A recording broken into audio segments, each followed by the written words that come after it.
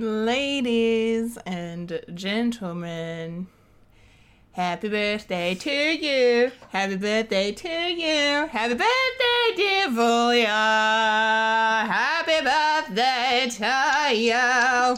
Hip hip. This is hooray. Hip hip. Hooray. Hip hip. Delay. Thank you. Oh, you're welcome. You're welcome. For this is for the Productions podcast. Cue the music. I thought you already did. I don't know what we're yelling about! We came, we saw, we kicked its ass! Wait a minute, Doc. Are you telling me you built a time machine? Kind of a DeLorean? The way I see it, if you're gonna build a time machine into a car, why not do it with some style? Who is this? What's your operating number? Boring conversation anyway. Look, we're gonna have company! Loud noises!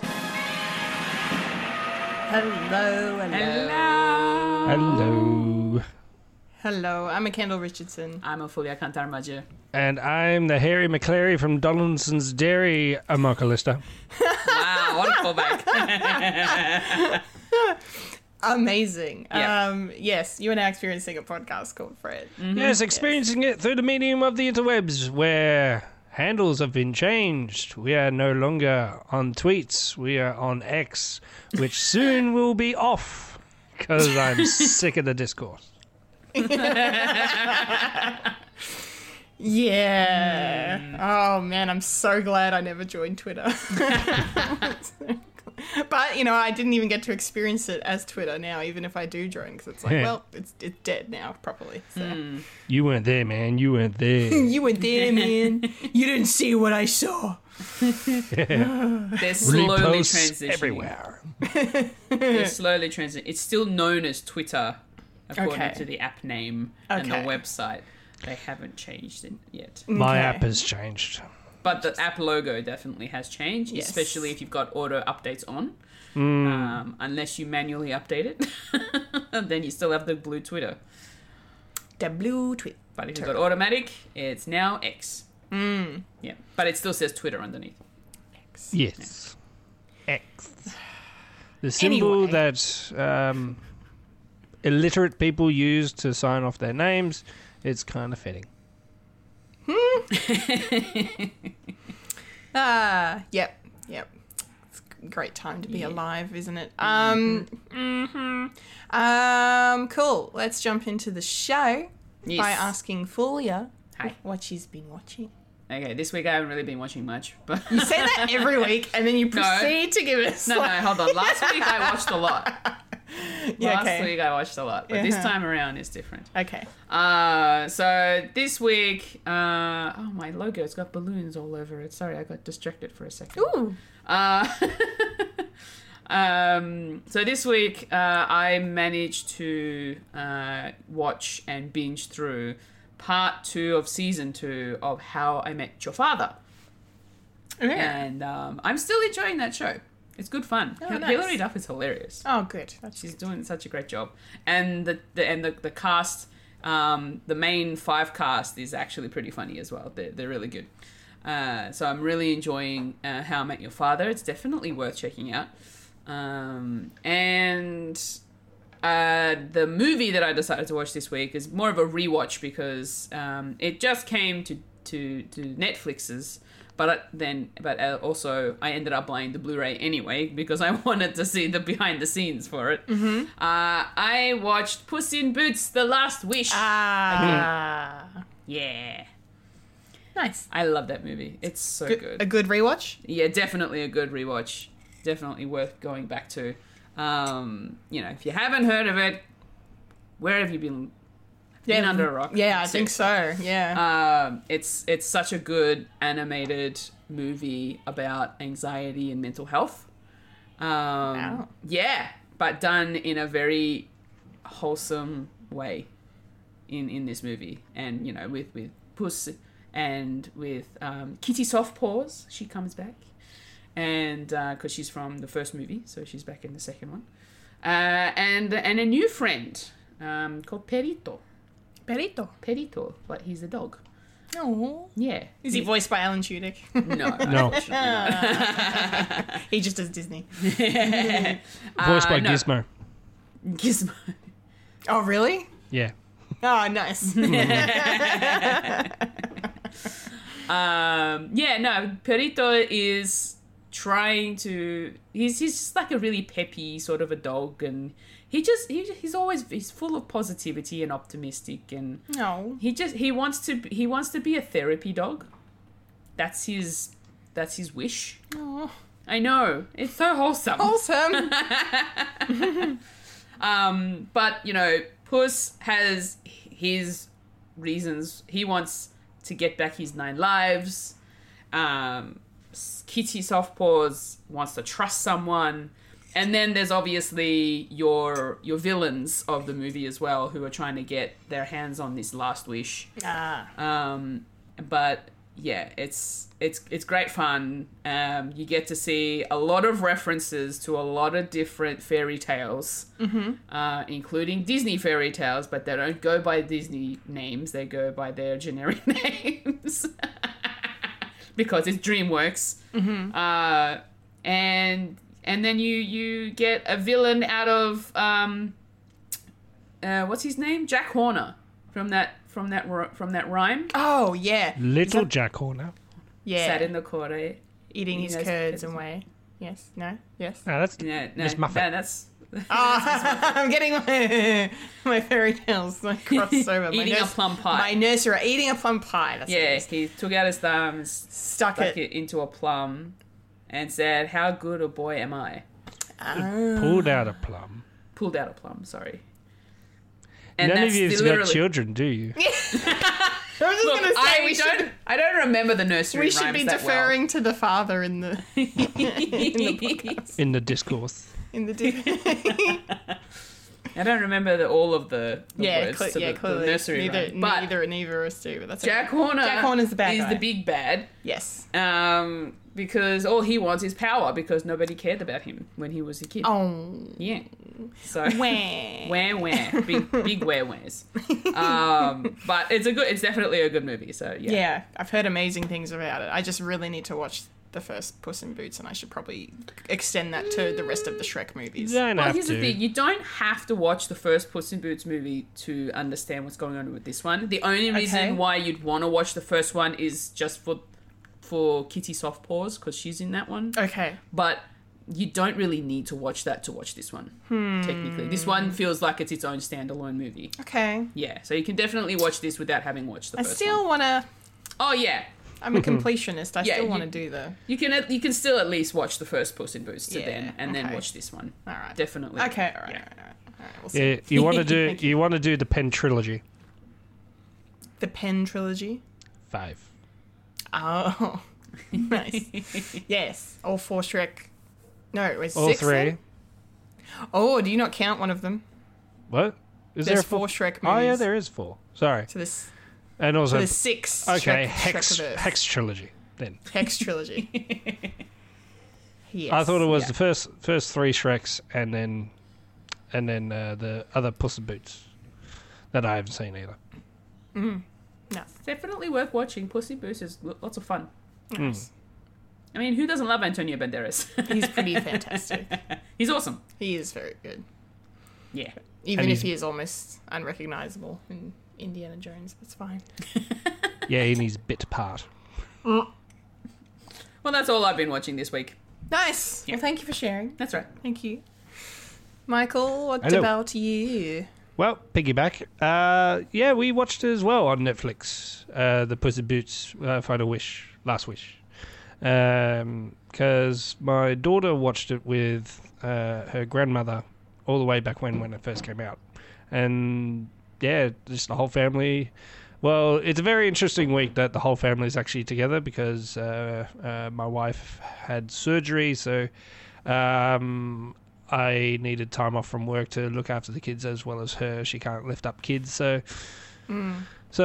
yeah, so that's what we've been doing. Just watching a lot of stuff. So watch Puss in Yeah. Boots, and and as well as my wife wanted to watch the Lizzie McGuire movie for some reason. Nay.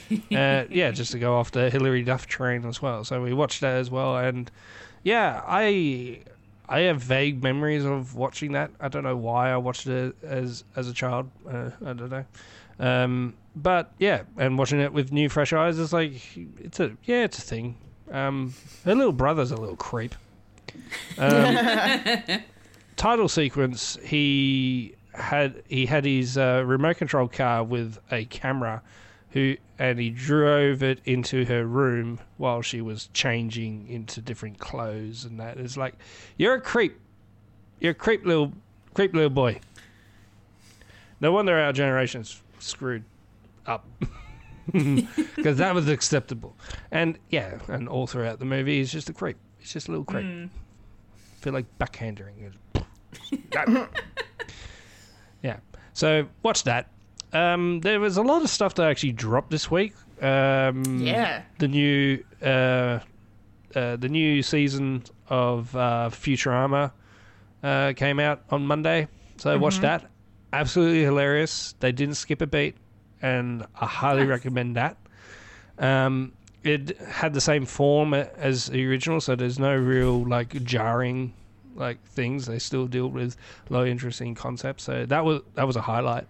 And including with Futurama, they brought out the Futurama 3 characters in Fortnite. So you can actually play as Fry, Bender, and Leela in Fortnite. Okay. I don't play Fortnite. No, but yeah, I just, the fact that you've watched it this week, also this past week, they brought those characters to the game, so. Okay. Yeah. Interesting tidbit. Yeah. Cool. Also, another thing that's come out that I haven't quite finished yet is we were talking about Invincible last week, but they also released a special 1 hour episode of the origin story of Adam Eve, which I'm going through. And it's like, yeah, it is what it is. It's invisible and it's cool, and we get to know this character from her origins, who is the love interest to Invincible. So that's been going cool. So I haven't finished that. So about to finish. I actually haven't finished a lot of stuff this week that I actually started. I've still haven't finished The Bear season 1 because season 2 came out, so I haven't finished that yet. But I also started watching Good Omens season part 2. Oh, yes. That came out. It has. I haven't gotten around to it yet. That's all right. I haven't finished the last episode yet. I watched majority of it last night, and yeah, that's fun. I have little issues with it, but it's all null and void. It's to do with story, but watching the main cast coming back and actually doing their thing is really, really enjoyable. How they play off each other is really great. It's just the story. It's like, are we still doing this? Okay, it's fun. But the proof is in putting in the last episode, and I'm a little shy of watching the last episode of a thing because I may have been burnt last week with a particular show that we're about to talk about. Anyway, spoilers for the future. Spoilers for Gone Culture. There was something else as well. There's been a lot because I stayed at home watching some stuff. There was another thing. What was it? We do? Yeah, what we do in the shadows. I was going to leave that for last because I knew that was going to ramp up to yours. Yes, thank you. I think that was it. That was it. So yeah. So what do we do in the shadows was latest episode, and that was huge fun. Just seeing a council of Colin Robinsons. It's like, yes. God. I love this. I knew, and I know it was just like a little bit, but I just enjoyed that sort of thing. Just bureaucratic nonsense, just annoying and fun to watch people suffer. Yeah, so that's what I've been doing. What about you, Kendall? Have you been watching TV and shit? Yeah, so I've been watching What We Do in the Shadows as well. I actually watched that episode this morning. I loved that. I kind of tweaked to the fact that that's what they were doing when I noticed that the guys that kidnapped them were wearing beige. I'm like, this has got to mean something. And it did. That was an expertly mapped out, choreographed scene of just dialogue and sound and camera work and acting. It was so well executed. Yeah. I was very impressed. And also the people that got to play them is like, yeah, I can see why they cast you. Yeah, fucking Hannibal Buress. just monotone, like monotone. Oh my god. Yeah, and the woman who was like the head of it, I feel like I've seen her somewhere and I couldn't place it. But my god, it was fantastic. And then just Laszlo trying to impress Nadja's new family and just that was a nice running joke that I really enjoyed, and Vandor just up to his old fucking idiocy. Yeah, it was brilliant. It was a great episode. I enjoyed it. I enjoyed it thoroughly. Yes, what else did I watch this week?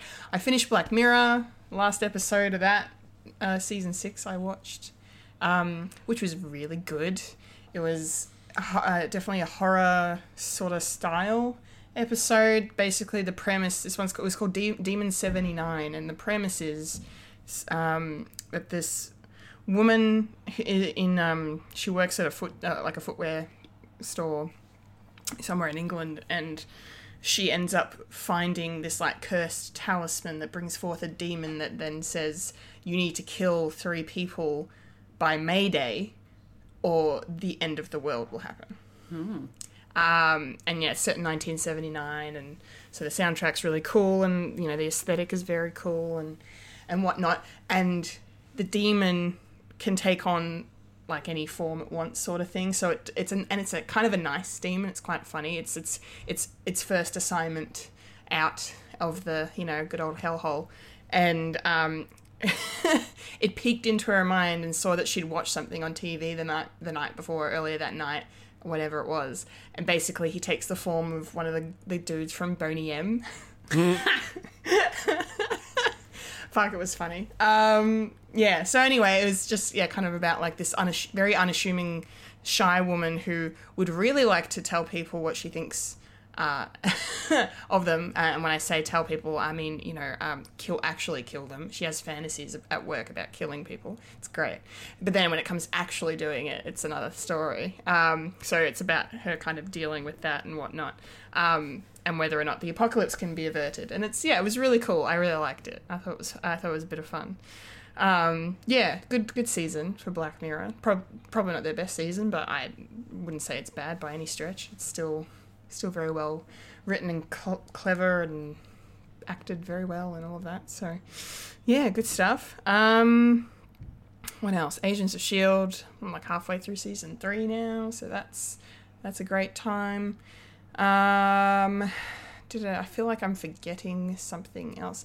Oh, well, yeah, I watched the first episode of Good Omens season 2 on Friday night. I think I watched it. I've only had time to watch one episode, and when I tell you about what I watched next, I feel like I probably should have continued watching it instead of what I watched. But I watched the first episode and I really enjoyed it, and I'm really excited. I'm staying off. I'm not on Tumblr at all right now because there are, especially according to my Rings of Power Discord that I'm in, they're all Good Omens fans as well, and they've been watching it, and they're like, stay off Tumblr, there are spoilers everywhere. I'm like, okay. Just internet in general. Just the internet in general. In general, there are spoilers. And I've seen... I do say that this particular season is very Tumblr bait. Ooh. Yeah, no, I've seen some reactions from my Discord friends, certain GIFs and just, yeah. And I'm just like, okay, I got a feeling of something that's happened. and I am just going to wait and see if I'm right. But yeah, it does sound like, people are,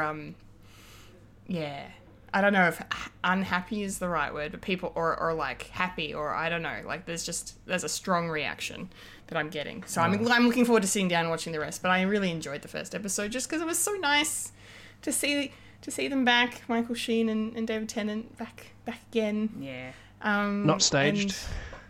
Yes. And doing this isn't a spoiler for you, but the show opens with like the creation of the universe essentially. Oh yeah. And what Crowley was doing when he was involved with that and stuff. And the true story of creation. Yeah, it was very adorable. And then Crowley does a dance at one point. A little dance. He doesn't want to do it, but he does it, and I love that. Was probably my favorite thing. You were right. I was wrong. Yeah, it's fantastic. Okay, well, I definitely need to get on that. Yeah, this you week, need to get on it. It's so good. Yes, I can't wait to. I'll probably try and finish that. Dare I say, if we do popcorn culture next week, maybe We'll talk about omens. Yes, that'd be nice. That'd be nice. And then because the final thing I watched I was like, I probably shouldn't have watched this now. I watched Air. Oh, yeah. Cool. On Amazon. Amazon. Yes. So I was thinking I think I was thinking of Tetris. No, that's okay. Yeah, no. No, it's fine. I'm glad I didn't go to the cinema and watch it because it was very, like, it's good. Like, it just, I mean, I don't want to say it's mid, but it's kind of... Yeah, okay. Feels a little mid because there's nothing really, like, in there that I felt that I needed to write home about. Like, Matt Damon's fantastic in it. I mean, he's very passionate, his character, trying to get Michael Jordan to sign with Nike, but these stories are usually, where they're going, where they end up, because we all know how successful the Air Jordans are as a shoe. Like, yeah. So we know where this story ends. And so it's supposed to be about the journey getting there, right? And even the journey to get there was just predictable. Like, they didn't really do anything that felt kind of outside the box or anything. Like, I don't know. I was expecting more. I think that's probably my fault. I had very high expectations on this one just because it was advertised extensively, and people that opinions who we respect, look up to, like Kevin Smith, like he raved about it. He thought it was great, but Kevin's like me generally and loves everything. So maybe I should take his words with a grain of salt sometime. But anyway, but it's still a fine film. I recommend watching it. Like, if you're interested in that sort of aspect of sporting history and whatnot. Like, I had no idea really how, like, Nike in basketball, Nike was just trash. Like, it was, okay, so the Americans say Adidas. I know we say Adidas. Adidas. Yeah. So, but at the time, Adidas and Converse were the two, like, biggest names in footwear in basketball, especially Adidas. And, like, Michael Jordan didn't want to wear, he loved Adidas, like he wanted to wear the tracksuit and everything, so he was going to sign with them. And then, so it's basically how Matt Damon's character, Sonny Vaccaro, got the Jordan family to sign. And yeah, it was really cool. It was just basically like honing onto what makes Michael Jordan like the greatest of all time, basically. So it was fun, and Viola Davis was really lovely as Dolores Jordan. I thought she was cool, but yeah, it's fine. Yeah, it was fine. I should have watched more Good Omens. I don't know, but it's okay. I think modern audiences are sort of slowly coming to the terms as like, well, not everything needs to be a blockbuster or anything like that. It just needs to be a movie that's acceptable, and it's like, oh yeah, that was a bit of fun, and I might go back to it like 5 years down the track and say, oh yeah, I remember liking this. That's why back when movies were, just acceptable. And they were fun, and not costing like $300 billion. And if it doesn't reach that amount out, it's a failure. So maybe tides are changing, and I think they really are. I think you're not wrong. we are definitely at a pivotal point in Hollywood and cinema going and the amount of jazz right media now. literacy in this day and age has gone out the window. So maybe people need to like step back and say, well, not everything needs to blow your mind. Like, I need to stop going into things as like, oh, I'm going to cry at this. It's like, no, it's just going to be acceptable. Yeah, we need to. Yeah, it's not just for Marvel films too. It's like we need to. I think we just need to generally manage our expectations now as audience members. Yeah. For these things going forward, because I mean, I listen know. to Australian guys called the Daily Planet, and they have this sort of bit where they say where they review a film. It's like, so what do you say? Best movie ever or worst movie ever? and no grey line. It's like, I think it's the best movie ever. Okay. Because they know how ridiculous that is. Yeah, that's funny. I like it. All right. Well, that's all my watchings. So, good stuff. Great stuff. Thank you, everyone. You're welcome. Let's get into the week that was in the nerdy news.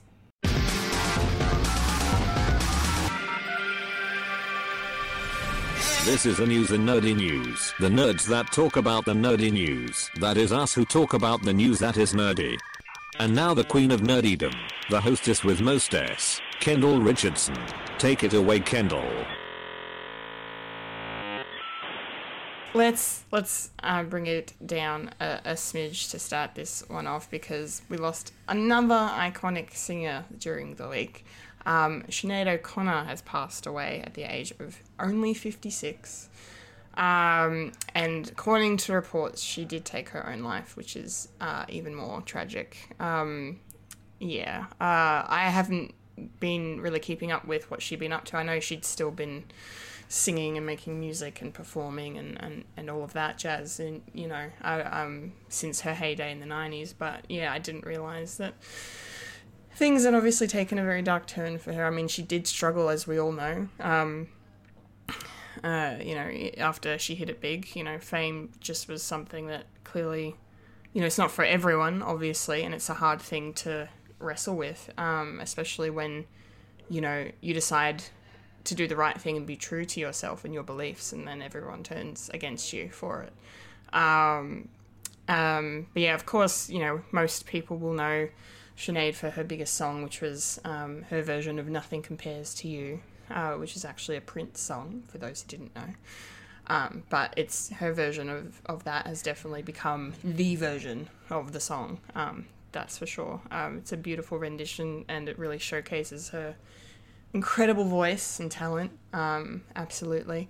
And then the other thing people will remember most about her is her performance on Saturday Night Live in the early 90s, at the peak of her fame, when she decided to go off book during the live performance and tore up a picture of the Pope live on national television and said, "Fight the real enemy," and then threw the tatters of the photo at the camera, and then everyone just blew up after that. The world did not respond very favourably to it. She took a stand against the Catholic Church, and yeah, that's huge, but if she'd done it now, things definitely would have gone different. So someone said, I can't remember which person it was on social media, but I saw a quote saying to the effect of, like, she was ahead of her time, and I think that's very true. And I think maybe a lot of people wouldn't have the courage to speak up and fight for their beliefs if someone like Sinead hadn't done it in the way that she did it. Whether you agree or disagree with how she did it, she was definitely within her right to, and I respect it very much. It's just a shame that people turned against her for it. So, but yeah, we'll always have her incredible, beautiful music, and she will be missed. Fulya? Yeah. Do you have any thoughts? Honestly, I haven't really followed any of the news that came out of what she did when she was when she was really big and popular in the 90s. I mean, I do remember the song. It's a very, very popular song. So, and it's probably the only song that I really remember from her, to be honest. Yeah, same. I'm not really familiar with her other stuff either. Yeah, so, yeah, it was just sad to hear the news sort of pop up. I was at work when I first heard about it. Yeah, same actually. Yeah. And yeah, it's very sad, so, yeah, rest in peace. Michael, do you have any thoughts on the late Sinead O'Connor? I think you said everything that that I can contribute to. She was a trendsetter, really, and yeah, and being Irish as well. It's sort of that's where it sort of came out of the Catholic Church, and then it just spread. And it's like, oh, this is not a isolated incident. This is actually meditated as well. So. Props to her for actually getting the word out, because that's what activists sort of do. They don't do it because it's the right thing to do. It's to bring awareness in that, and like kick you around for it. I mean, you can always say that history will look at you differently than where you are now. Like with, the civil rights movement, I mean, back then, during the 50s and 60s, it was not a popular thing. At all. We can talk about history as like, oh, it was a good thing doing it. It's like, well, when it was back then, it wasn't popular, and you got to decide which side of history you're going to be, so... I could dive into a sort of political rant here, but I won't, because this isn't about me, it's about Sinead. So, rest in power. Yeah, well said. Thank you very much. All right, let's lift the room back up now, but also sort of stay sad, but for different reasons. What we're going to talk about next that has also genuinely upset me. And a lot of people, I think. So a few days ago, an announcement was made that I was only made aware of last night. And that is the fact that Walt Disney Studios have decided to cease all production of and distribution of physical media in Australia. So all your DVDs, all your Blu-ray, all your 4K, all your steelbooks, all what you got coming, it's ending with the release of Guardians of the Galaxy Volume 3, which is next week. It's happening soon. So yeah, hold on dearly to your Disney stuff, because it's probably going to be worth a lot of money soon as well, but also just to have it and to cherish it, because this is the beginning of the end. This is the beginning. This is the beginning of the end. I knew this day was coming. I think we all did. The beginning of the switch to digital. So I don't blame Disney for making this decision at all, because it's the turn of the tide. The pandemic brought it on sooner, That's just the way, unfortunately, it is. And even as upset as I am, someone who has worked in the DVD selling industry for nearly 15 years, or actually, I worked at Kmart before JB, so technically most of my life I've worked somewhere that sold physical media. I've stopped buying it, so I'm part of the problem, and I will admit that. That as upset as I am about this, I've also stopped buying DVDs and Blu-rays. The only things that I buy are the MCU Steelbook collector's editions that they bring out, which are like $50 a pop, because they come with your shiny case, they come with your 4K disc and your Blu-ray and all of that, and if I like a movie enough, I'll generally buy it, and same with music, CD. I'll always buy the bands and the singers that I love. I'll always buy them on CD, because I always want to have them physically. But yeah, the rest it's all streaming now. It's all digital. So, but yeah, it's going to be sad. It's going to be very sad, and there's going to be a lot of frustrated people coming to our work, I think. Oh yeah, being like, what's going on here? But yeah, it's the turn of the tide. It's the sign of the times, as Prince would say. It's just, it is what it is. Yeah, it is. I just kind of, I don't know, something kind of in me hoped that it would go on. Like, it would be a lot longer until we reach this day, but guess not. Yeah. So we'll see how long before the other companies like Sony, Universal, and Roadshow, Warner Brothers, they all decide to stop distribution as well. Yeah. Hopefully, like, smaller companies like Madman here in Australia, hopefully they don't stop, because some ways the only people have to watch certain films distributed by Madman, like, certain anime or foreign films especially, or indie films. Yeah. Madman is the only way to really get those on physical disc, really. Yeah. So it's hopefully they don't go the way of the dodo soon, but eventually it'll all be gone. So Yeah. yay. Anyway, Fulya, Yes. how are you feeling about this? Because I'm sure you probably don't. I know you've bought stuff, but probably not as much as me. But I don't know. How is this sitting with you?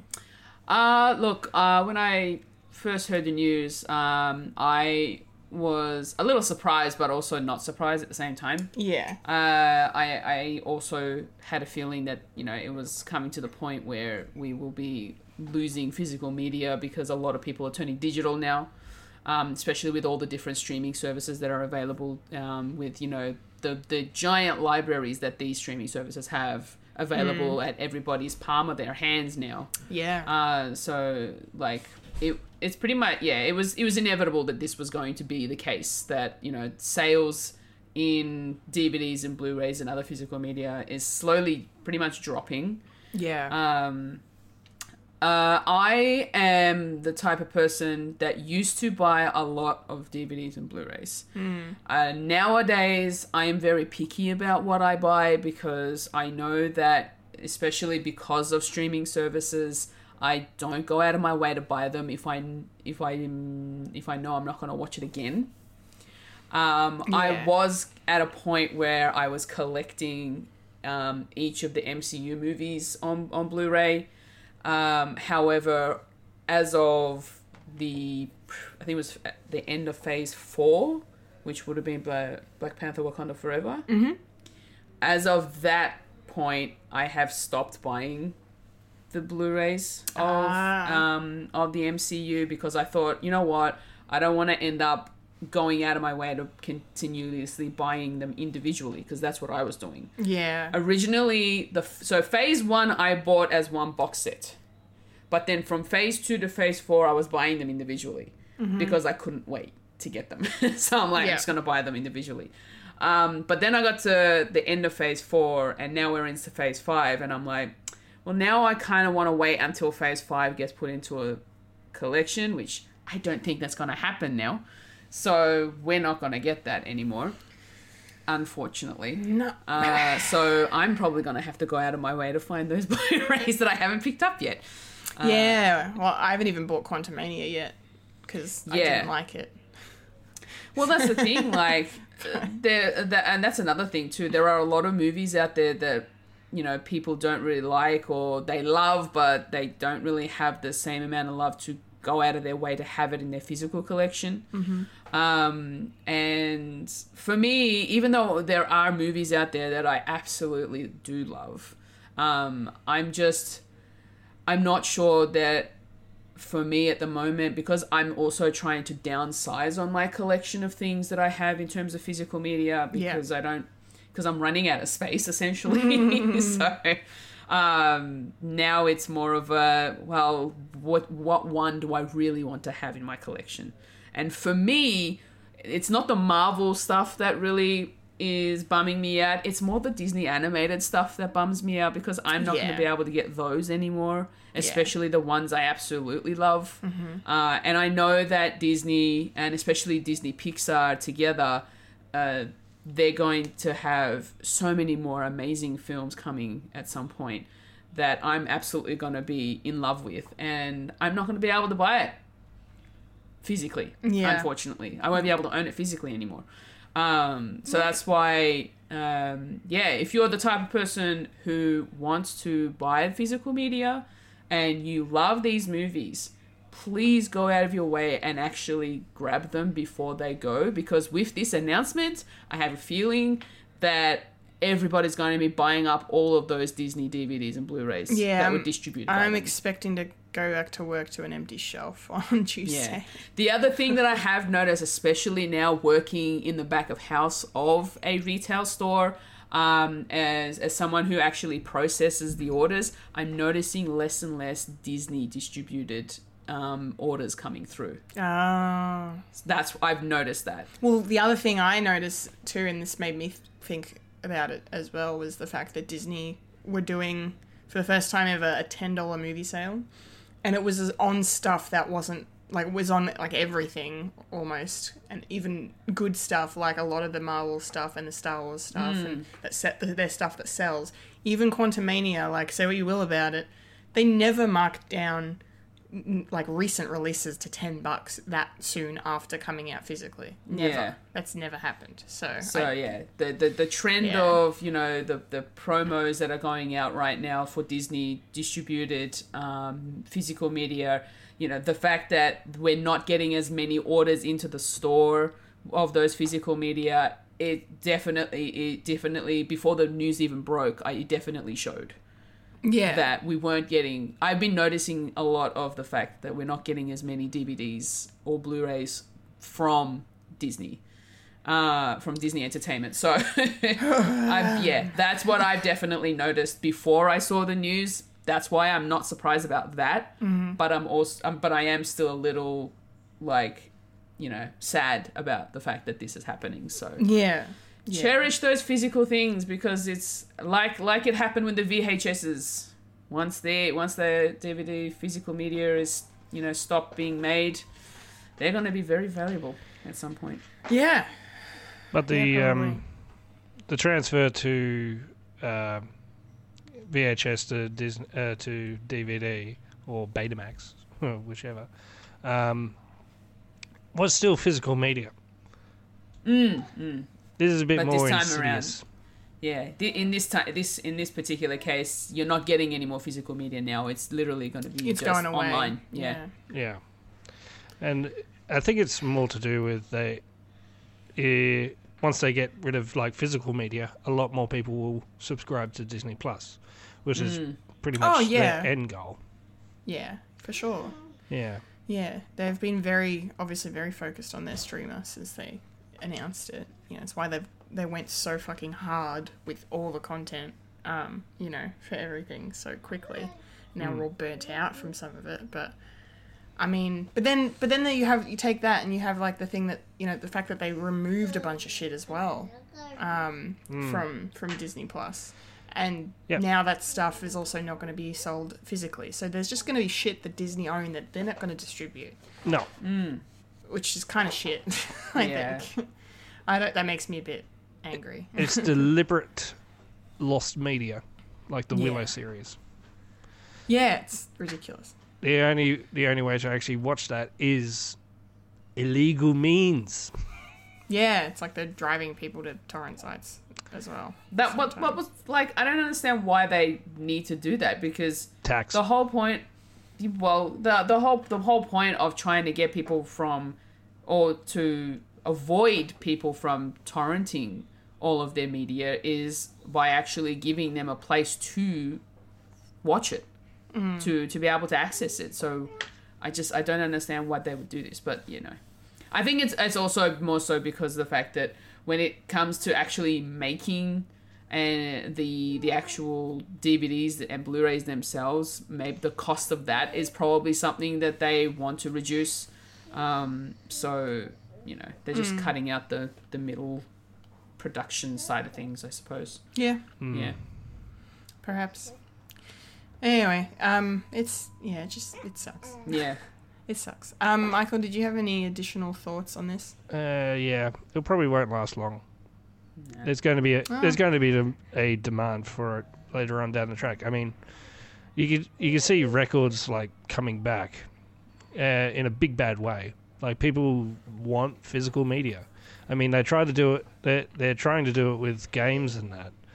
With going to digital, it's like, oh, it's easy. It's like, but yes, now you're pressed to a subscription service, or the production companies saying, oh, we're not going to do this anymore. It's like, well, can you like give us money back to what we can't play anymore? Because essentially you're cheating us out of money, like down the track. And you like see that with Ubisoft and all that. So it's not. I don't think, and because we're not more self-aware, and we're pretty much in the middle of like people being more aware of what media is doing.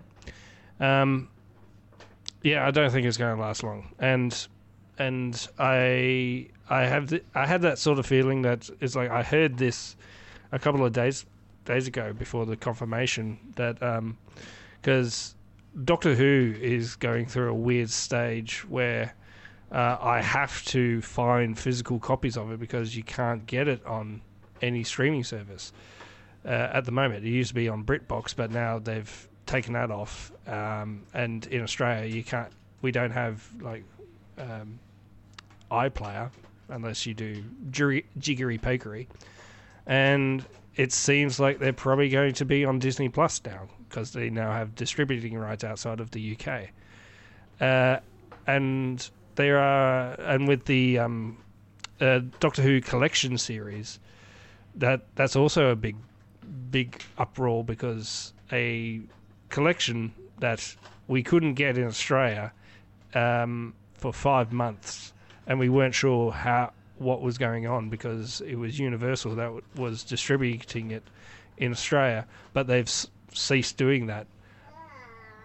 And now I've got a UK version because I've got a Universal like player, but now Sanity is doing pre-orders for an Australian Region 4 version, but now that's instead of $80 where it's usually, it's now 120. 120. 120, and even more than that.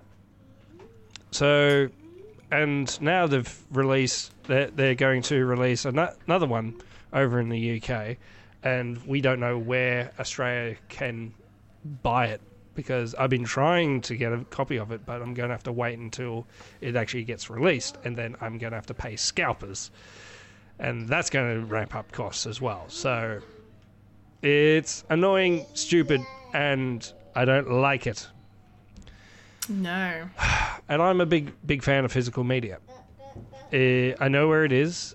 I've got a copy of it, so I can watch it anytime, and down the track, I probably don't have to have a stream service anymore, and I don't want to be beholden by a streaming service or anything like that. Yeah. Yeah.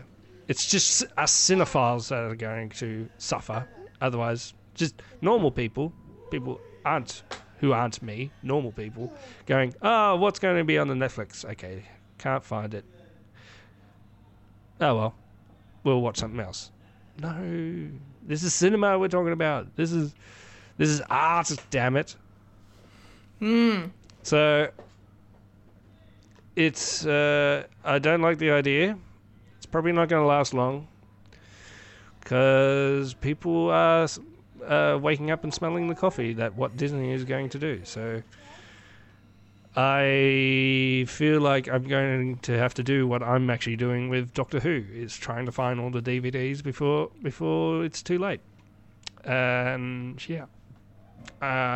Any discounts on you at JB Hi-Fi? Ladies. That I can say. Okay, I haven't got this one. And now that 20th Century Fox is in the mix, it's like, oh god, even more. Yep. Yeah. Where am I going to get? Oh my god, we just extended the superhero section, and now It's going to have to be condensed again. it's gonna be like not like barely a bay now. Oh god. Well, for those of you who are in Australia, right now JB Hi-Fi has a 2-for-1 TV shows if you really want to get those. Actually, technically no, because that sale is ending in 3 minutes. So Okay, no. well, never mind then. Scratch that. Reverse it. Yeah. Anyway, enough talking about work. Let's keep it Disney as we switch to our next item, which is a little bit more promising. We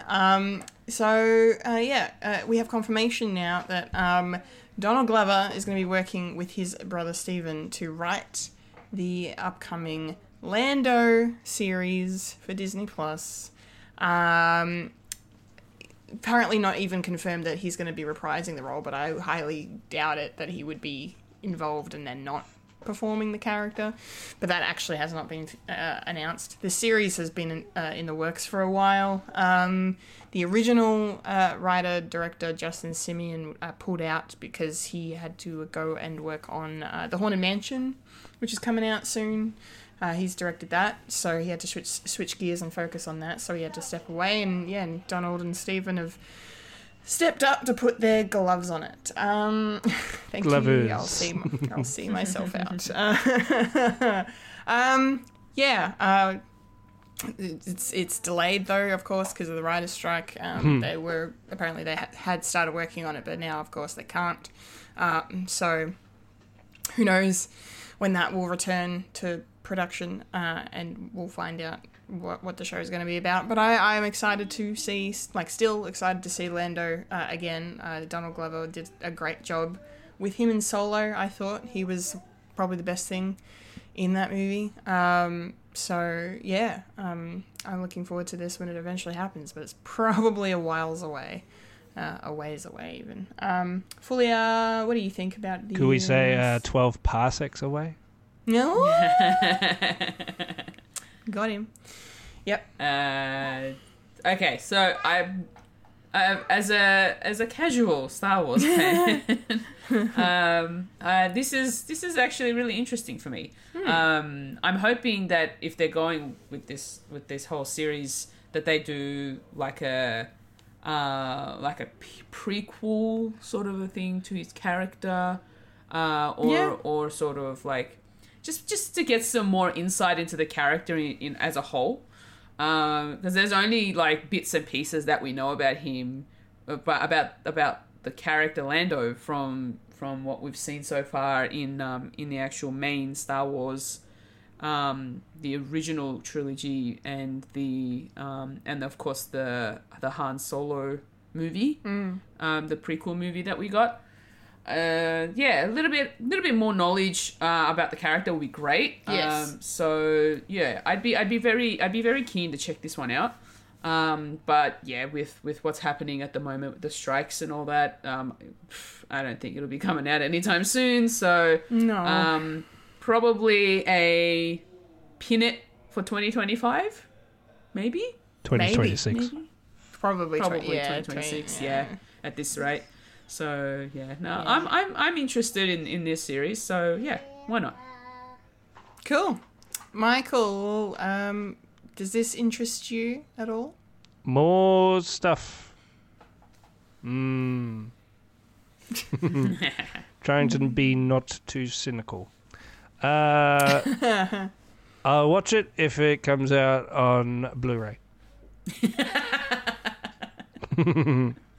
Sure. Having said that, it's a good opportunity to actually start up a video rental shop. Oh, we're going back like we're going back to that. Video Easy? Yeah. That will be an interesting adventure, because all you have to do is just license it out. I don't know what the parameters are, but it's definitely an interesting work venture. You like Disney stuff? Here you go. You don't have to go to a streaming service. We've got everything. We got everything that they don't want you to see. We've got the Willow series. That's probably going to be illegal, but maybe Song of the South as well. Haha. In all its problematic glory. But going back, more Star Wars. Yeah, more Star Wars if it's okay, if you enjoy that. I'm burnt out. I don't know. I don't know anymore. I don't know anymore, man. I mean, it's cool. Donald Glover is a good savant when it comes to his stuff. I've only seen bits and pieces of Atlanta, and yeah. If they make it a musical, that would be cool. I can't really add too much to it. It's like, it's strike pending, so we can't really talk about it now because we're talking about a striked studio as well as Disney. But we are saying that Disney is a terrible company anyway, so there we go. It balances out. Yep. It does. All right, we got one more thing to talk about in the news, which is also shit, but also strike related. So, yay, I guess. Well, first off, I will just mention I found out also that there's a rumour that Dune Part 2 might be getting delayed because of the strike, even though that movie's been finished. I'm guessing something to do with promoting it or whatever. As in Dune 2 Part 2? Hang on, what? Wait. No, Dune 2. Dune Part 2. I thought that already came out. No. No, that was Dune. We talked about the trailer for it a couple times. Oh, okay. Yeah. Dune trailer came out in June. Yeah. Yeah, probably. Yeah. No, it's supposed to be coming out, I think, November. Okay. Or December. But there is rumours it might be getting delayed. Anyway, fingers crossed it doesn't happen, because, goddamn, I'll be very upset. But anyway, more importantly, movies that are delayed / removed from schedule altogether because of the strike. I'll talk about the big one last. Kraven the Hunter has probably got the biggest push. Oh no. We just yeah, we're all very broken up about it. So the trailer for that only came out a couple of weeks ago. And it was supposed to be coming out this October, but now it has moved almost a year. It is now coming out on the 30th of August next year. Wow. Yeah, that's huge. That is. That is a huge move. The other big move is Ghostbusters Afterlife 2. Okay. So the sequel to Afterlife, the sequel to Ghostbusters 2, which was a sequel to Ghostbusters 1. Just backtracking. So Ghostbusters Afterlife 2 was supposed to come out at the end of this year for Christmas in December, but it's now coming out on the 29th of March 2024. What else is there?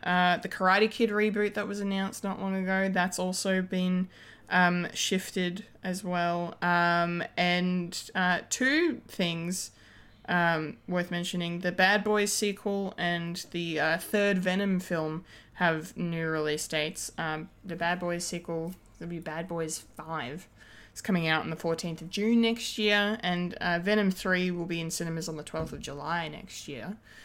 So that's pretty cool. But yeah, of course, the big one, the big one that's got a lot of people really upset, and also solidarity. As I say these words, I'm remembering solidarity. Spider-Man Beyond the Spider-Verse has been removed from schedule. It is not coming out. Indefinitely. It is not coming out next March when it was supposed to. The reason for this, because of the strike, the actors actually hadn't finished recording all of their lines yet. Oh, no. Yeah, so the movie... Yeah. So the movie wasn't done, and yeah, there's still work to be done, and because these actors are part of SAG is striking, therefore they cannot work. Which means the movie, they can't even give it a new release date at this point because, of course, we don't know how long SAG will be striking for. Yeah. We don't know what kind of delay we're looking at. But, yeah, basically, for those of you out there who didn't realise that Across the Spider-Verse was a part 1 of 2... that then got so frustrated at that, and then we're like, oh, yeah, we only have to wait like 9 months. Oh, you have to wait a little bit longer. Just a little bit longer now. Yeah, it's very upsetting. But, hey, pay them what they fucking are deserved, please. Yeah. Now it's starting to affect the consumers now. The people, we the people, who give you, the studios, your money, us, we have the power. It's affecting us now. So get your shit together and pay the actors, pay the writers what they are owed. I know no one's listening to this podcast except us, but 4 people are. this is my soapbox and I will stand on it. My party, I cry if I want to. Exactly. We have a good time. But yeah, pay them. Anyway, Fulya, thoughts on all of these shifts and moves and removes? Oh my goodness, just pay those writers already. Come on. Pay them. It's not that it's more, like you said, it's starting to affect us as consumers now. And we are in a generation where entertainment is so important to us, and it keeps us Sane. It keeps us entertained. Got us through the pandemic. Exactly. And it is now like we're getting to a point where we're going to be suffering from lack of entertainment now. I mean, there's still a giant library of things that you can go out of your way to watch that are on streaming services, and that's totally fine. Absolutely. But if this continues, we'll get to a point where there's going to be nothing else for us to watch that we want to watch. There's not going to be any new content. Which is what we always sort of thrive on. There's going to be a drought. Yeah. And here's the other side of this though. If you don't watch something, then you might get a bit more active. I don't know. Maybe it's a good thing. We're talking about pitchforks? But just, it's not just about us as consumers either though. Like, people are losing out on money. People who work on these, it's their jobs, it's their livelihoods. Yes. It's their careers. It's what they get paid to do. Mm-hmm. And they're not able to do it now because of the fact that they're not getting paid enough. No. They're not getting paid what they are deserved. No, so it's ridiculous.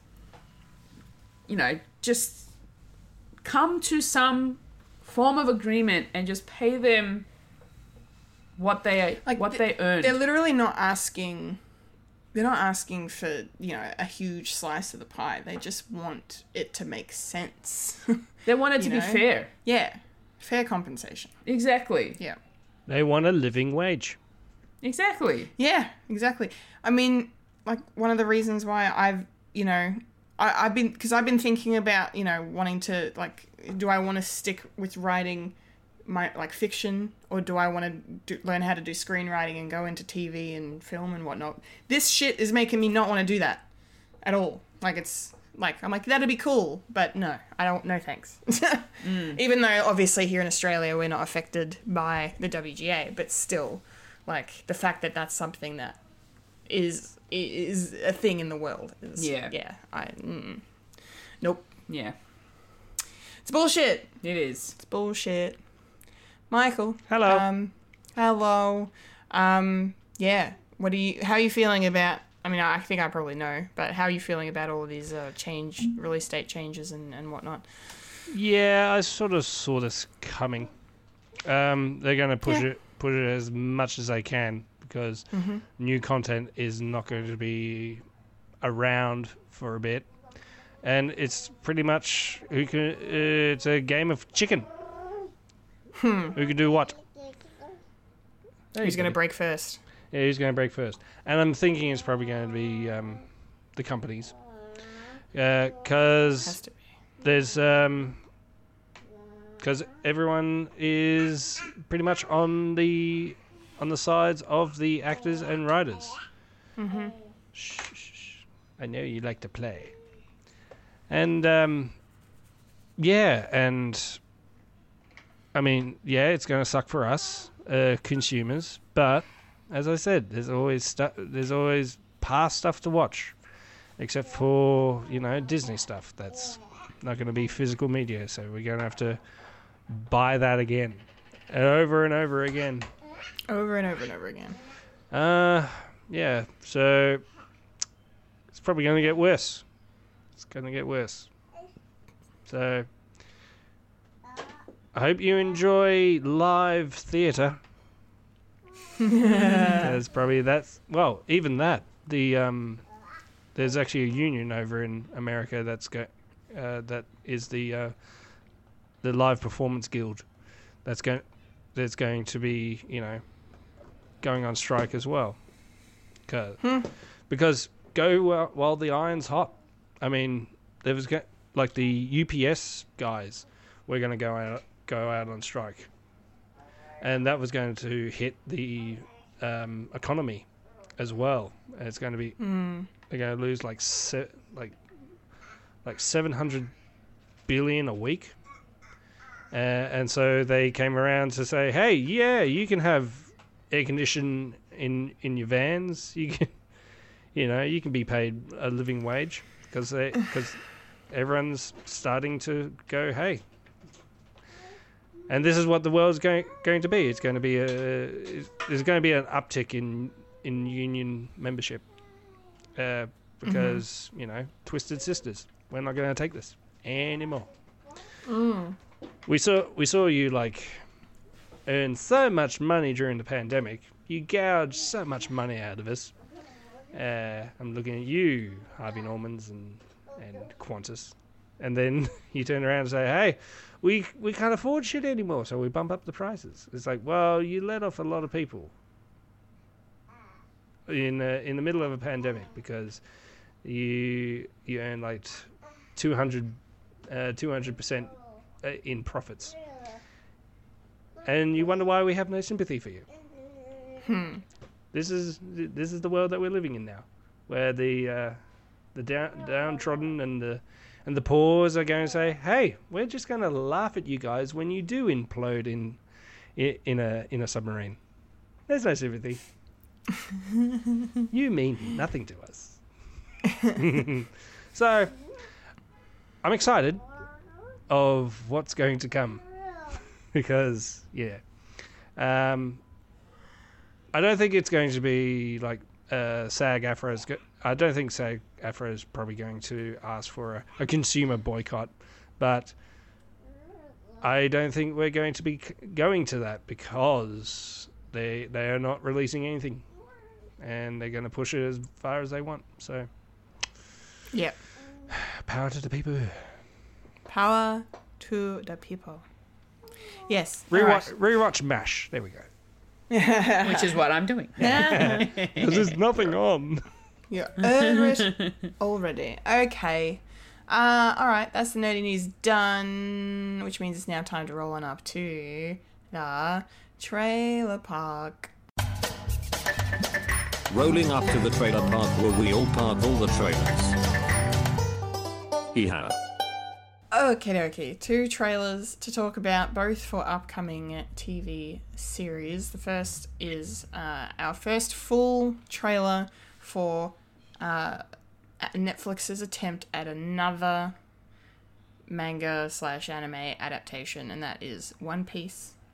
One Piece. One Piece. Nice.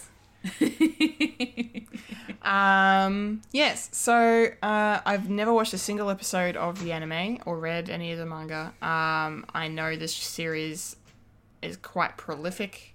It's very long. If you're like fans of the show are very dedicated. The ones that I'm friends with, it's like you're all in on One Piece if you're in. And so yeah, I've never engaged with it, but watching this trailer, it looks fun, it looks good. I'm just concerned that this is just another case of really good editing and a really good score and whatnot, because I remember the Cowboy Bebop trailer when that dropped. That looked pretty sick. That looked fun, that looked good, and then it came out and it was apparently very bad. So it didn't get picked up again. But yeah, and because it's Netflix again, they haven't had a good run doing these, but yet they keep putting all their money into them. So it's just, I don't know why, but it does look good. Like I might watch this. I don't know. It looks fun, and like the world looks very colourful and adventurous, and the characters are very unique and individual and kind of crazy and kooky, and it looks like a great world to be a part of. And this trailer does a very good job of selling that world, I think. So I just hope there's more to it than this trailer being good. I hope it's a genuinely good series, not just to have something good, but just for, you know, the fans of this stuff that are just fed up with you know, Americans trying to make you know what I'm trying to say. Yeah. Yep, I get it. Yeah, so anyway, we'll see. We'll see if it's good. But it's a good trailer. It's a good trailer, and it looks fun. So, yeah. Yeah. My fingers are crossed. Fulya, how about you as, you know, probably the resident most watcher of anime and reader of manga? How are you feeling about this? So I've never actually read the manga, but Okay. I have watched like the first little portion of the actual anime back probably about 10 years ago, maybe.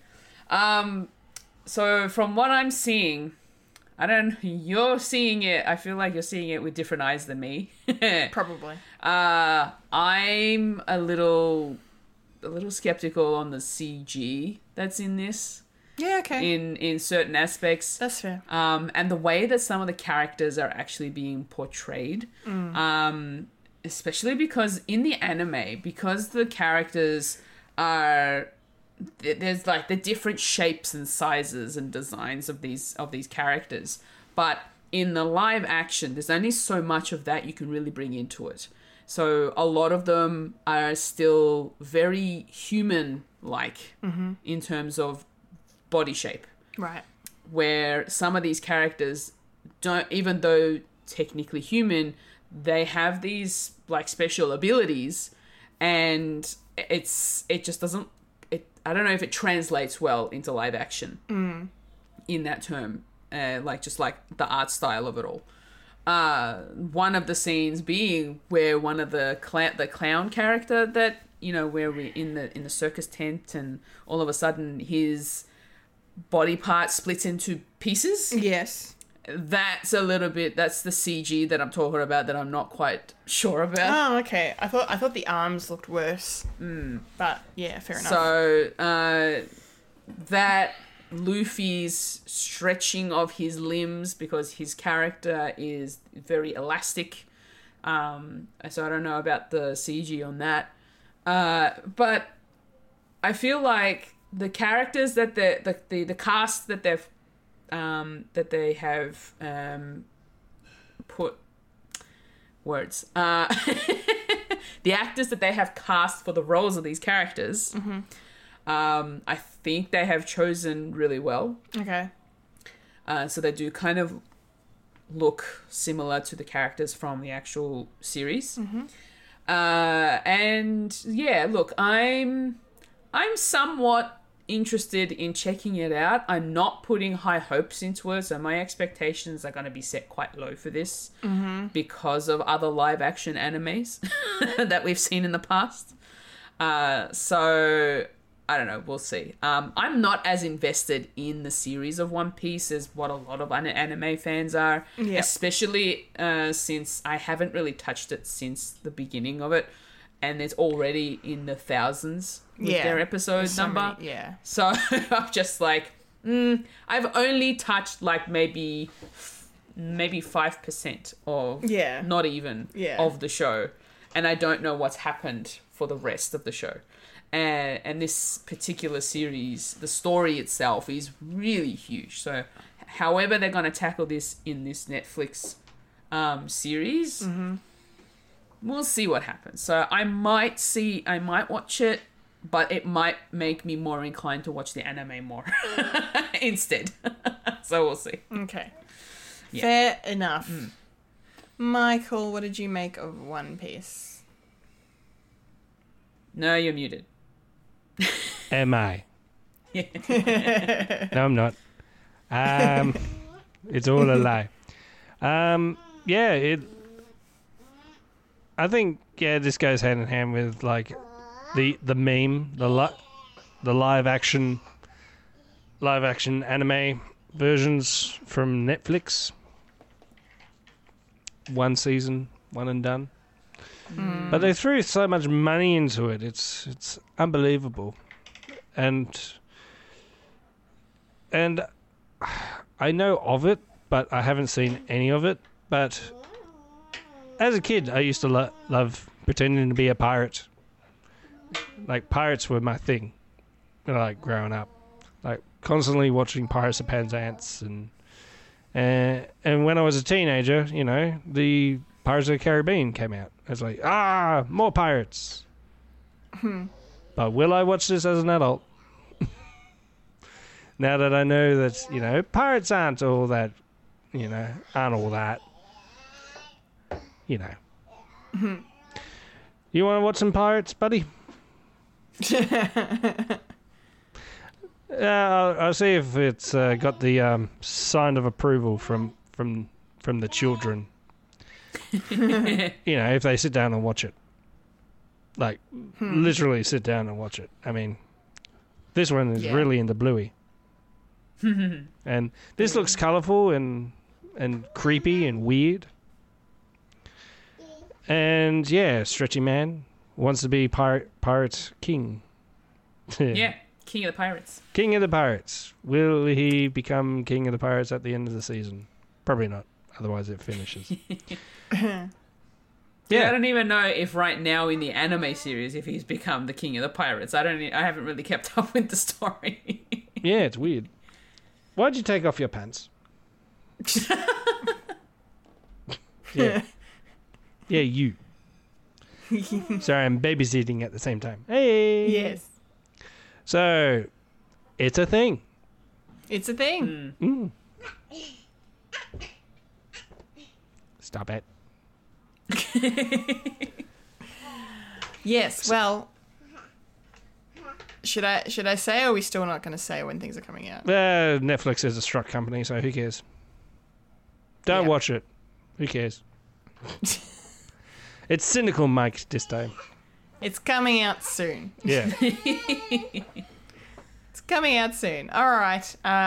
Second and final trailer for this week is... I mean, we can always watch the Saw trailer. Ugh, no. Or the Exorcist trailer. Ugh. Yeah. Yeah. Yeah. You're all welcome. Yes, our second trailer is for a spin-off from a series that Mike and I greatly enjoy, that Fulya probably... I think you said you weren't watching this? No. That ship has sailed. Same guy does Invincible. Yeah. Kirksman. No? Okay. Kirksman. Anyway, The Boys Gen V. This is the spin-off show out of The Boys, basically set at the college where all the young soups go to learn how to be soups in the Vought way, basically.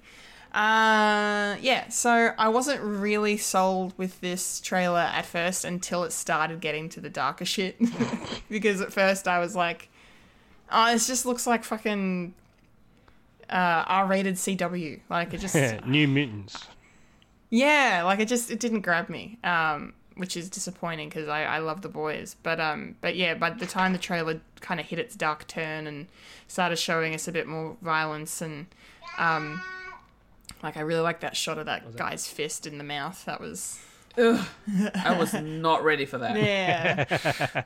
That was great. And that brief shot we got of someone ripping out a Muppet, like, head and, like, spine and shit. Oh, fuck, that was good. That was great. But yeah, like, it seems like it might be... Like, I was going to watch it anyway, but, like, it seems like it's not just... I wrote it off a bit too early, I think. So, Yeah, it looks fun. It looks gory. It looks bloody. It looks fantastic. The only thing I will say I didn't like about this trailer, why the fuck were they censoring the swearing?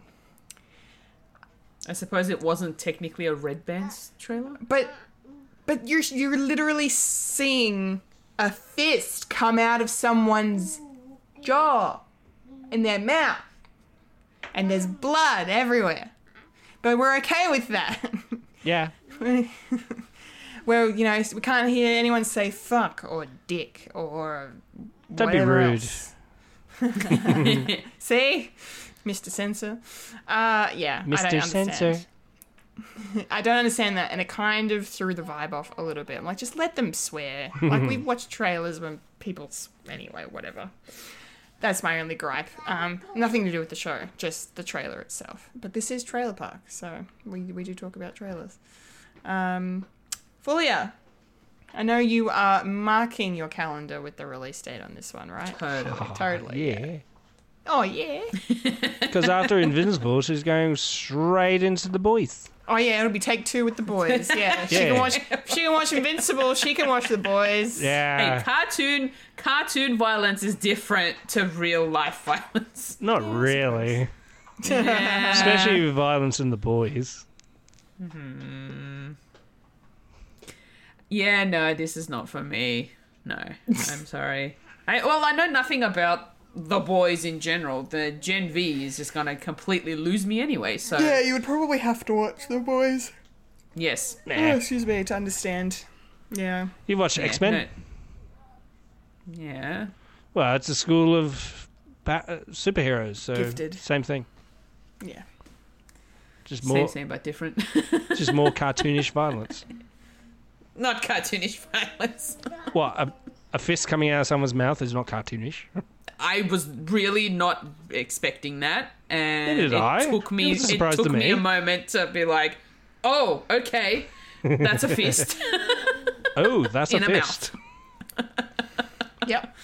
It's not a fun kind. No, I'm not going to finish that sentence. Yeah. It's not a fun time. Getting a fist. Let's move on, shall we? Michael, what did you think? Oh, my head. You poor thing. I liked it. Of course you did. Yeah, I was. Well, shush. I was a bit concerned it being like, catering for the younger demographic and, as you said, CW sort of version. But gratuitous violence, it's always fun. Yeah. Something that's out of the ordinary. And it's fun, X-Men on steroids. On Vought, sorry. on Compound V. Yeah. Compound V. And I just love the fact that because the boys are so big, you can do spin-offs now. Yeah. That's great. Has it got anything to do with the series? Probably not. I think it's just going to be a nice little story like, it's over here, it's in the same universe. And yeah, one of those. And just loose ties with characters from the boys. Like I don't expect any characters coming in. I'm thinking, well, it's all to do with striving to be the seven, and you could be the next one, and and the hidden secret of there's no such thing as superheroes. It's all fabricated. Spoilers for the boys. But yeah, really enjoy it, and there's a good tie-in. Not tie-over. Tie-in, crossover. Well, I'm thinking a good appetizer for the next season. Yeah, it's a good thing to tide us over. Tie us over. That's the phrase. Yes. Phrasing. Fisting. Yep. Yeah. So this is Amazon Prime. Yep. Prime Video. Yeah. Pay your actors and writers properly. Yep. coming out soon. Striked. Struck from the record. Cool. Well, that was Trailer Park. Done.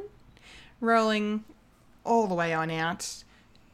And, let's just get this over with. It's time for the moment, segment, section, the thing. Popcorn culture. Yeah. It's the popcorn culture. It's popcorn culture time. And we're here to talk about... We're here to remember the fond memories of the remnants of the MCU. God. We're here to discuss our thoughts on episode 6, the finale of Secret Invasion, which was titled Home. There's no place like home. Should have been titled Rushed. Should have been titled. Okay. Sure. We're doing that. Waste potential. Yes, wasted potential. Yeah, my overall thoughts on this. Yeah, it's fine. Is it? It's not really. I mean, this was it's not a bad series. It's not a great series. It's just I don't know. I thought this was gonna be like, you know, bringing back those sort of Winter Soldier spy vibes, you know? It looked like that's what it was doing. It just, I don't know what's going on, guys. I don't know what's happening. Is this how DC fans feel? No, I'm kidding. No. I'm kidding. I'm a DC fan. No, because they actually do, the MCU actually does shows. Yeah, yes, that's true. And good movies. Yes. Sometimes.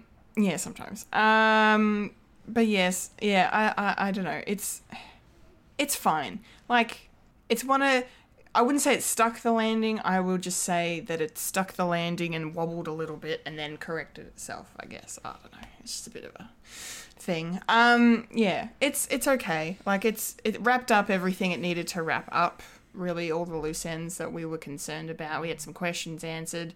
I have a lot of emotions about one thing in particular. I wonder which thing that is.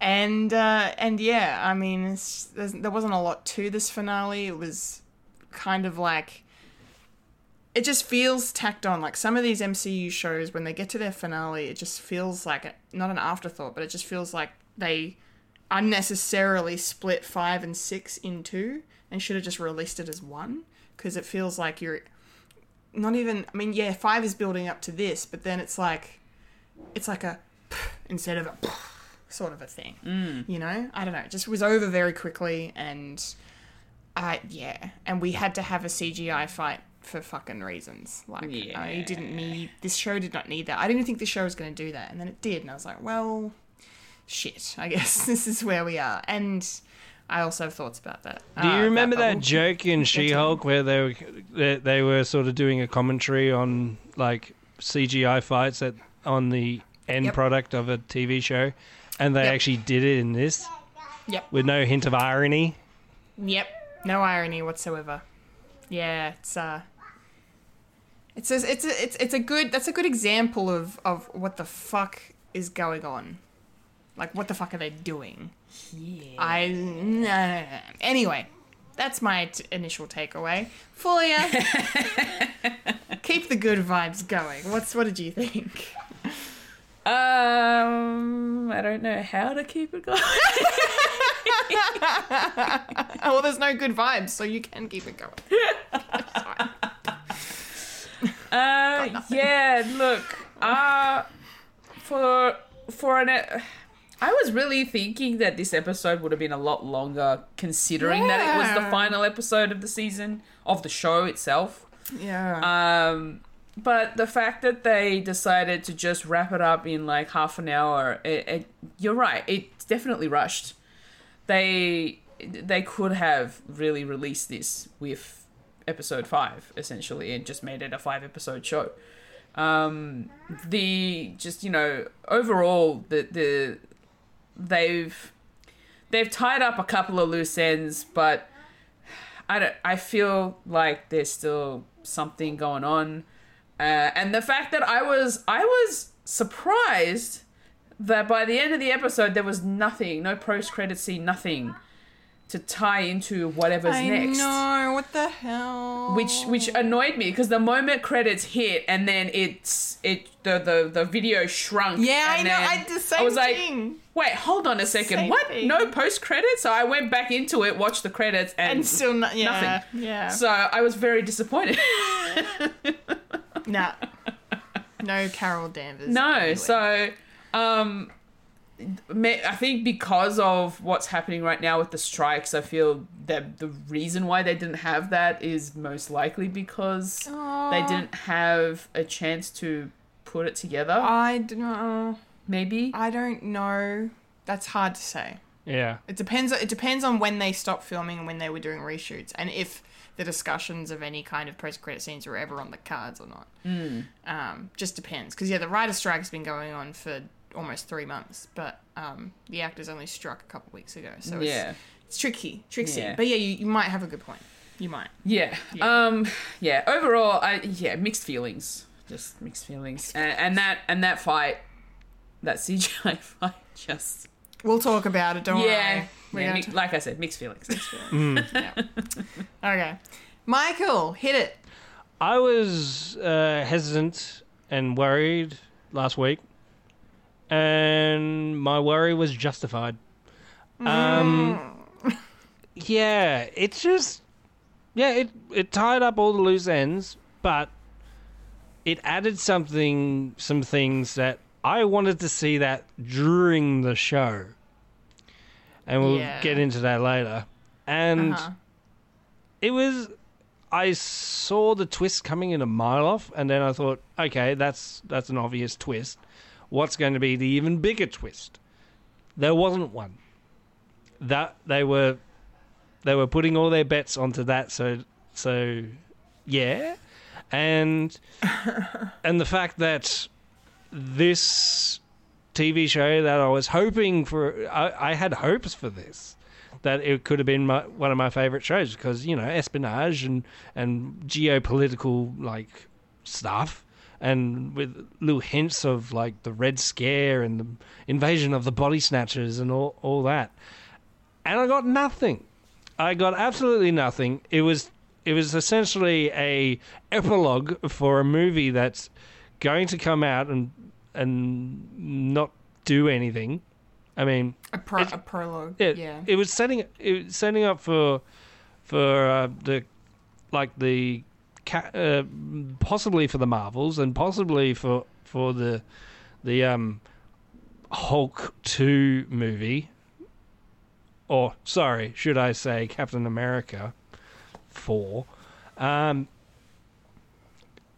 It puts an interesting aspect for the Armor Wars on where Rhodey is in his current life, and not having the audience have a decent thing within that. It's just whoever knows, who guesses.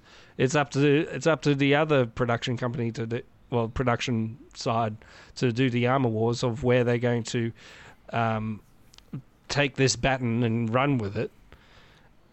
It was just a big load of nothing, and I was very disappointed, and that's why I didn't want to finish Good Omens, because I've been burnt, and I don't want to be burnt again. Don't want to be burnt by the bear, but I'm enjoying the bear. It was just I was very disappointed, because I was hoping for this phase of the MCU to have good and bad stuff, but I don't know. Should I watch the next one? Is Loki going to be good? I don't know. That's a question that I've been asking myself lately, and I hate that I am. But it's true. Is Loki going to be good? We don't even know. Flippin' hell. It's I mean, Loki does have the same writers, I'm pretty sure, as the first season, so that might be different directors. They've got the Hawkeye directors, so it's But yeah, don't Kendall, stop. Don't get excited. Yeah, can we? They put out a poster too, by the way. I didn't put that in the news because it's just a poster. It's just Loki just running around on a clock. Loki's running on Miss Minutes. It's very cool. I liked it. Something to do with time.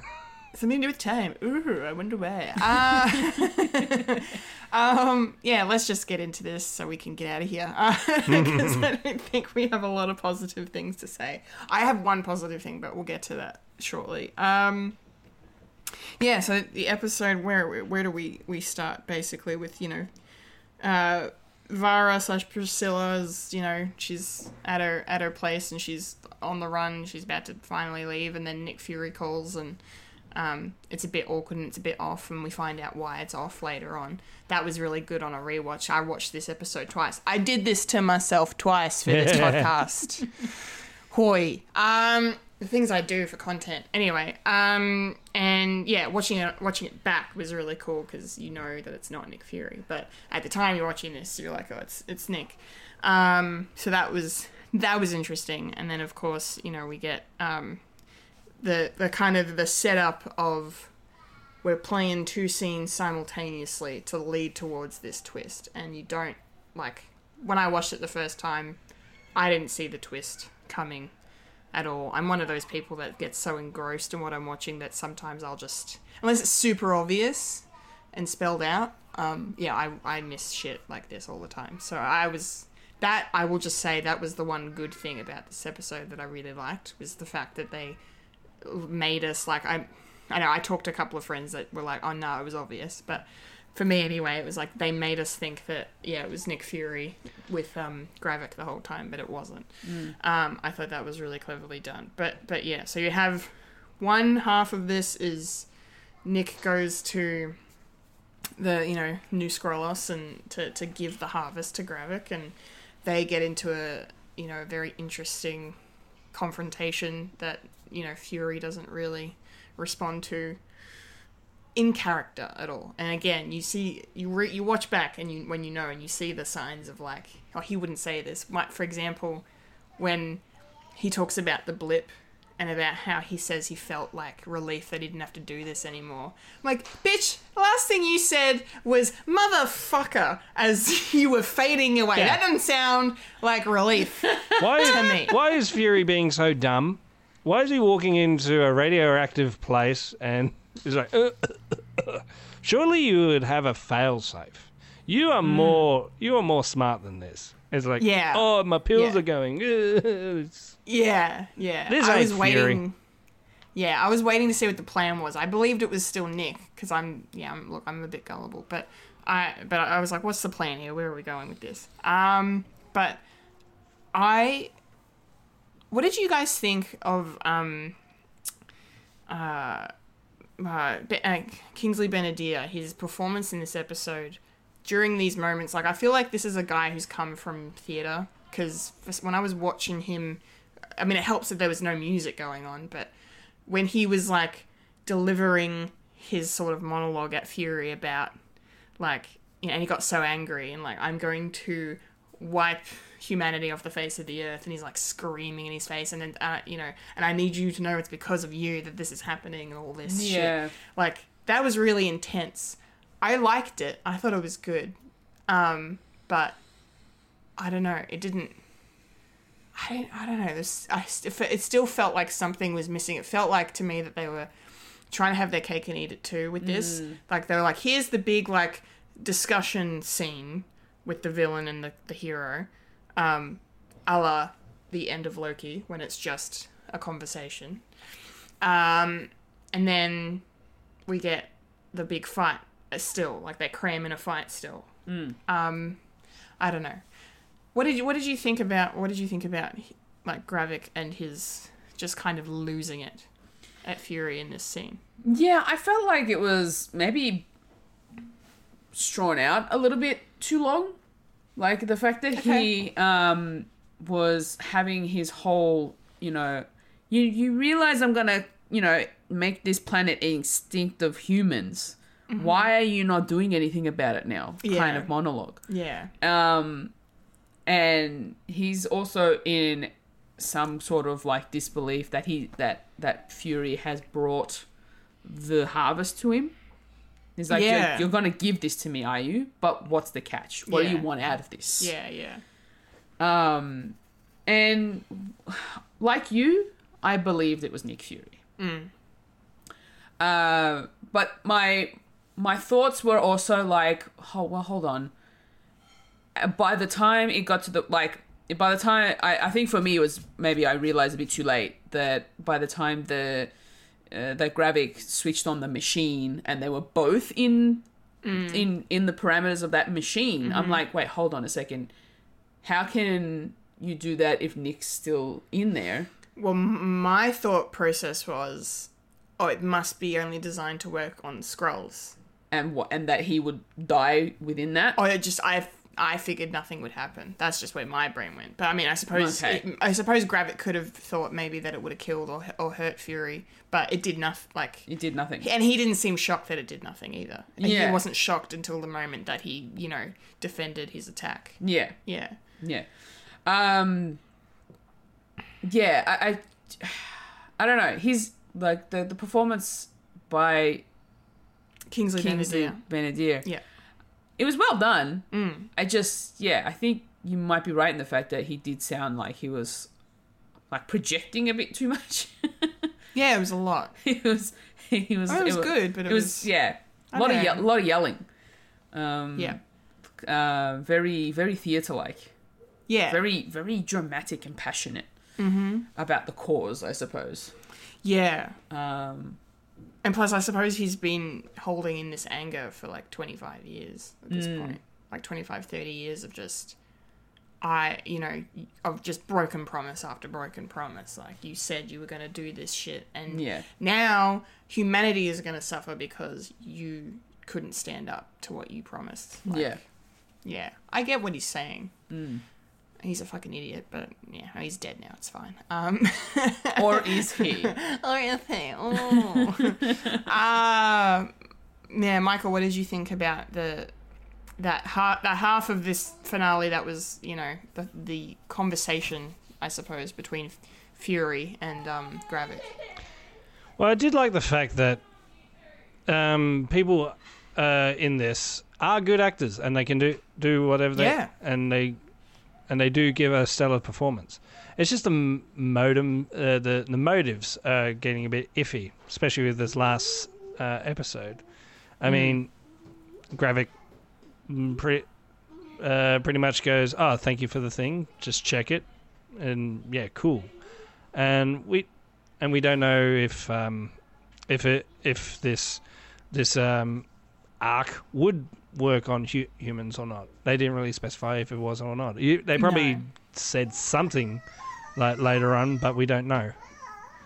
Don't know if it would work. But then, it's it didn't. We wouldn't. It's just the motives that are just weird and annoying. Because then you fell into my trap.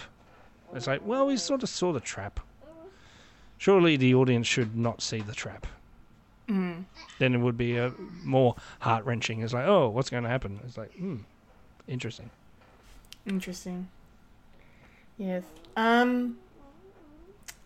So, but as you said, Fulya, Gravik uses the machine to turn himself finally into the Super Skrull proper, with an incredible amount of abilities. And this is where my criticisms really start. Because, for one, he turns into something that looks like if Thanos was a Skrull, essentially. He had like a Thanos chin sort of going on. He was big and bulky. He's big and bulky and Abomination-esque as well. Like, it was design's fine. Not the problem. The problem for me was, why does Gravik look like that and then Gaia just looks like Gaia? Yeah. Maybe because we haven't really seen Gravik be Skrull for a while. Only for what was it last week, last episode that he went full Skrull, and he didn't have his shirt off, so we didn't really see his Skrully physique. So we weren't entirely sure, but I don't know. What's her name? Sorry, Gaia. Her having Drax's arm was a bit weird. That was my next point. So, I think the reason why they kept her looking like Amelia Clarke and not made her Skrull, like she didn't even shift to her Skrull form. She still looked like Amelia Clarke. I feel like they did that because they wanted to make it easier to differentiate. Skrull. Are you saying the audience are racist against Skrulls? They all look the same. Wow. Wow. Anyway, that's just a theory. But yeah, that was a bit weird. And then the fact that that Drax arm, little baby arm. I didn't like it. I didn't like that at all. I got what they were trying to do with the CGI in this fight, and for the most part, it looked pretty cool. It looked alright. Like, it wasn't perfect. I mean, again, it's hard to make shit like this perfect when, you know, they're overworking their effects artists as much as they are. Up to the date. Yeah, up to the fucking day of release, basically. So it was still quite impressive. And it was an interesting way to shoehorn in a CGI fight of like, let's just make them both Super Skrulls and then everything will be fine. They're both OP. Let's see what happens. They're both OP, exactly. But yeah, the Drax arm was weird. It looked disproportionate, even though they were trying to still make it like it's her arm, her size. But it was just still, I don't know, it just looked out of place. Whereas the other arms, for some reason, didn't look as bad. I don't know. It was an interesting visual choice. The one interesting thing that I noticed on the rewatch too is when Gravik uses, like, his arm switches into Corvus Glaive and he starts doing the levitating of the objects and whatnot. Like, it was cool to see that come back, but he had his rings on. Like, I don't know if they were Gravik's rings, but I noticed like Corvus Glaive's hand had rings on it, and I'm just wondering if that was if they were Gravik's rings or Corvus Glaive's rings. But anyway, I thought that was interesting. I think Corvus Graves. Just why would he be wearing his rings? That's weird. I mean, I think it's to do with how come Skrulls can change their clothes at the same time. Oh yeah, that's fair. I suppose some of them do. Yeah, I suppose it's just people out there. It's like, oh, what's that hand for? It's like, oh yeah, it's for that guy. For that guy. But yeah, it was an interesting fight, and it kind of was sort of an unceremonious end for the villain of the season. Like it didn't last too long. It lasted fine. Like, it wasn't too brief. Sometimes these fights can be either too brief or too long. But just the way that he kind of died was just a bit... Like, whose power did she use to do that, FYI? Carl Danvers. Probably Captain Marvel. Oh, it was a Captain Marvel. Yeah, shooting him with... Does she have that ability to, like, blast people? I can't even remember. Oh, yeah, maybe. She's all pew. She's all pew-pew. Okay, alright, yeah, that's fair. The one thing I think I did find funny was, and I hope they do this when they do the if they do the everything wrong with, they do the CinemaSins version of it, and they have Amelia Clarke going, hello, my name is Inigo Montoya. You killed my father. Prepare to die. Probably. She totally did that in this. You killed my father. You killed my mother. It just made me laugh. But yeah, it was a fight. It wasn't great. It wasn't amazing. It was very mid. Fulya, what are your thoughts on the climactic fight between Gravik and Gaia? I was just sort of watching to see what DNA I could actually pick out. Yeah. Yeah. That was probably the exciting part of it. I was like, yeah, because I saw person. was it Carol Danvers? I saw Hulk. I saw Thanos. I saw Korg. I saw. Korg, yep. I think Groot was another one. Who else was in there? Like, I feel like there was maybe one or two more others. Who was the one with the ice? That's who I couldn't figure out. I couldn't figure out the one with the Unless ice spear. that was the ice thing that they were talking about. But then again, that wasn't part of the harvest. I don't know. I have to look it up. You keep talking. So that for me, That the was fun Loki. part of What? the frost giants. Yeah, ice giant. Nah. The runt. The right. They're right. List of... Yeah, so for me, it was the fun part of that sequence was just picking out what DNAs from what superhero it was from. Yeah. The way that they changed between the different powers was a little bit weird for me, especially when they were doing one arm is one thing and the other arm is another thing, where it's kind of like half the torso. Yeah, that was in Yeah. the comics though. Yeah, it still looked really It's weird, yeah. jarring. Yeah. And especially on Emilia Clarke, when she was like doing the half thing as well. And then, yeah, just the fight sequence wasn't as epic, to be honest, because they were both pretty much sort of on par with each other with powers. I have to make a correction. Ebony Moore, not Corvus Glaive, was the levitated dude. Okay. Yes, Squidward, Yes, yeah. Squidward, yes. Yes, sorry. Ebony Moore, not Corvus Glaive. Corvus Glaive was the other one. And Frost Beast is Frost where Beast. these powers of frost are coming from. Yeah, from the first Thor film. Okay. Yeah, Cool. there you go.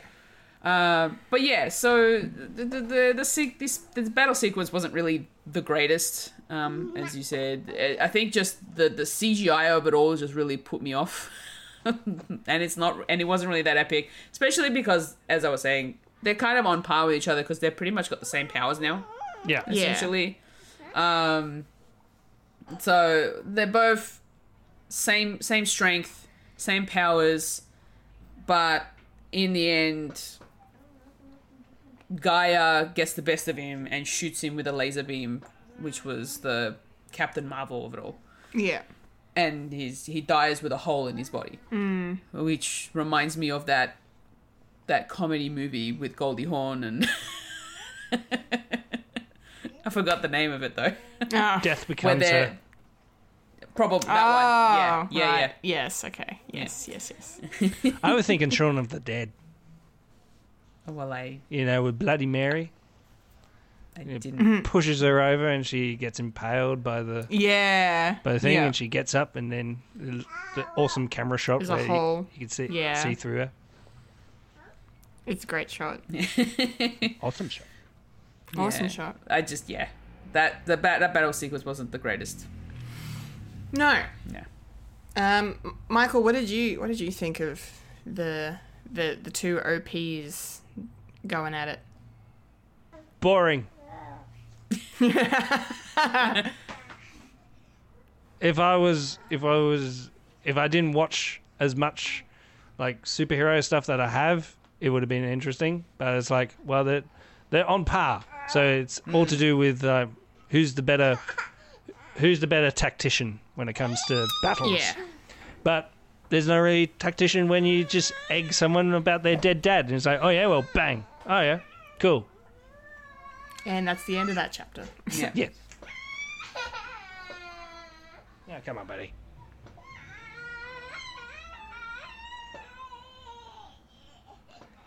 Life's going great.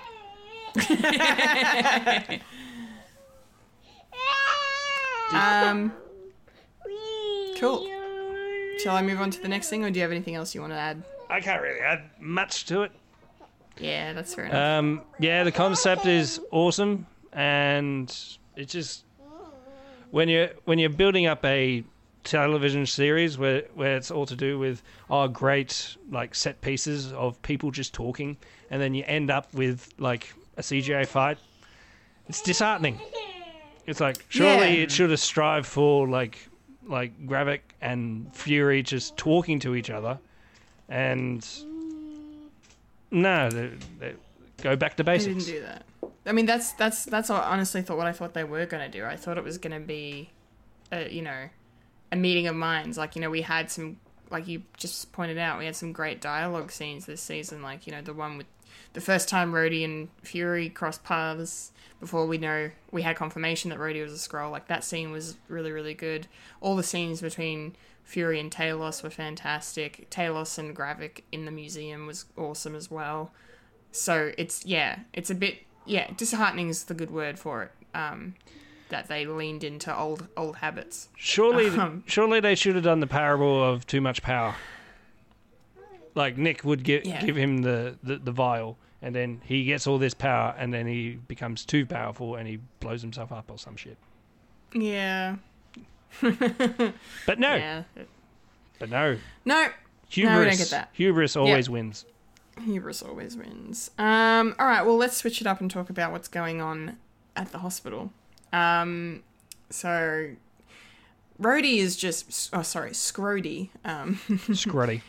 Scrody. is just desperate for the president to declare war on Russia. And, like, if you didn't know Rhodey was a Skrull... Yeah. Like, come on. Like, the desperation, the... just willing to, like, be confrontational with, one of his colleagues.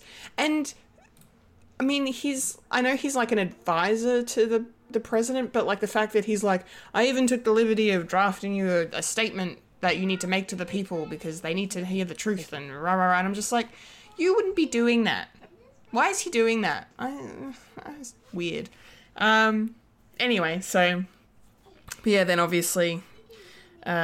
Sonya and Fury begin their assault, and before the reveal, like, you just see the Secret Service members going down, and you don't know who's putting them down, and I was like racking my brain trying to figure out, who is it? Because Fury's with Gravik, who's doing the shooting here. My brain went to Sonya. Yeah, right, okay. Like, she could be badass enough to be able to do that. She could. Yeah. Yeah, so, I'm not giving her enough credit. No. Honestly, maybe it was just one of her Goonies that was actually good. Oh, yes, I was just trying to figure out who the fuck it was, and it just wasn't coming to me. So, yeah, when they revealed that it was actually Fury, that made a lot of sense. Of course. But yeah, so basically, yeah, they assault, they try and, lure out the president so they could lure out Rhodey and take care of him, Scrody. And yeah, shit goes sideways a little bit, and but the heroes win the day. And I gotta tell you, it was a bit creepy seeing a bullet go through Don Cheadle's head. I'm like, oh no, I should be sad at an image like this, but I'm not, because he's a Skrull. So it's fine. It's okay, guys. It's okay. Yeah, and then I guess what I didn't like about it was the fact that the president decided to be a dickhead and declare war, essentially, on the Skrulls. Which led to just bullshit. But it was very good, like, political commentary on the real world. A little bit, just especially with the way of, like, people taking it so extreme that they don't care. Like, if you're if they think they have enough evidence to say that you're a Skrull, they'll just kill you. Like, I like it's essentially a witch hunt now. Yeah, and I liked the fact that they showed us, they showed Shooter McGavin getting shot to death, and then he's still a Skrull, and then they switch it up and go to the British Prime Minister, and it was actually the British Prime Minister, not the Skrull version, who got killed. So that was pretty chaotic. Yeah. Could have been a very interesting element all throughout the TV show. Yeah. It's like, here's a glimpse of what you could have had in this whole thing. Yeah, it wasn't great. But yeah, it was an interesting, that whole thing was an interesting sequence. But and I like I said, I liked the twist, the reveal that Fury was actually at the hospital, not with Gravik. But I don't really have a lot to unpack or say about this scene or sequence, even this side of the story. Yeah. What about you? Yeah, I feel like I suppose being the president has its, like, advantages and disadvantages, and the disadvantages being that there's a lot of pressure on making the right call. But for him, the right call was to wipe out the aliens, like, because he obviously was scared of what he's seen happen around him in the hospital, and he didn't know who to trust anymore, so his immediate thought was just wipe out the Skrulls, essentially. And yeah, and then it just, makes the world, or at least America, turn into, like a civil war sort of a thing, where everybody's starting to shoot each other and just assassinate, prime ministers around the world and stuff like that. And I'm just like, oof, yeah, that is pretty intense. But yeah, like, I don't know, like that side of the story didn't really intrigue me as much. I was also surprised to see that Nick Fury was there instead of with Gravik. But then it all made sense in the end, so, Yeah, it did. Yeah. Somewhat. Yeah, I wasn't really that intrigued and all that sort of thing, and I knew that there was going to be a bullet going through the Skrull roadie's head at some point. It was just a matter of when. Yeah, that's fair. Yeah. Yeah. All right, Mike, what did you think of the whole, hospital scene side, and then the fallout from that? Yeah. I think we can all agree that this particular American president is an idiot and a reactionary. And yeah, it's a good setup for a future movie. Because, the whole world's on tenterhooks, and they need a president that can, save the masses and looks tough. So let's get Harrison Ford as president. And yeah, it should have been an element that should have been all throughout the TV show, like right in the middle. It was like, oh shit, stuff is going down. We're going to have humans who now know that there's Skrulls everywhere, and they're picking off like innocent people and also going after other people. It's like it should. I was sort of hoping for that, for this TV show to be more of a conundrum between the president has declared war on terror, an invisible enemy, and not necessarily a witch hunt, because in this scenario the witches are real, and there actually is a real element of being terrified, and it could work for their advantage. It wouldn't be it wouldn't be an element for everyone, but it would be an element for me, because it could have been a good take on what the world is, because you can't. Because people are scared of everything that is different. Yeah. So it is annoying that they tack it on to the last bit. It's like, could we have more of that, please? But we got what we want. Okay. Fine. All right. Fine. What's the next bit? Yes, well, just to quickly say that Gaia and Sonya are teaming up. Yay. To make a new partnership to protect the Skrulls and protect Earth. And I'm like, all right, cool. Cool, we're setting up something that could be... Setting up something that's, when's it going to pay off? What was that room full of the people, Skrulls? Yeah, that was something I was going to ask, because they kind of just... They threw it in there. Yeah, shoehorned in without much of an explanation. I just assumed that because, obviously we had Talos say that there was 1 million Skrulls living on Earth, and obviously they weren't all in New Skrullos. So the fact that there's all these people, where did that intel come from? How did they find that? Or did she always know? Are we wrong in thinking that they just didn't explain that at all and they just put it in? Finding more sleeper cells and all that. I think weird. it's a setup for something, and that's one of my biggest grievances. It's setting up for something that we'll never see in another 6 years or something. I mean, like the Tanya and the thing is like, oh yeah, they're setting up something for the UK to do. So you can put in Blade, or you can put in the Dark Knight, or whatever. But it's still up in the air. The Black Knight. Black Knight. Yes. Yes. Okay, fine. Cool. It doesn't really affect the story on this. Yeah. I kind of would have liked to have at least like a brief explanation of what the hell was going on there.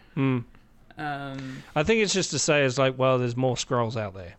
It's like, cool. Is this going? Well, that's what I mean. Like, we know there's a million scrolls on Earth, so they've got to be housing humans somewhere for it. But it's just the fact that there was no build up to get to there is my problem. It's like they're setting up like a get out of jail free card.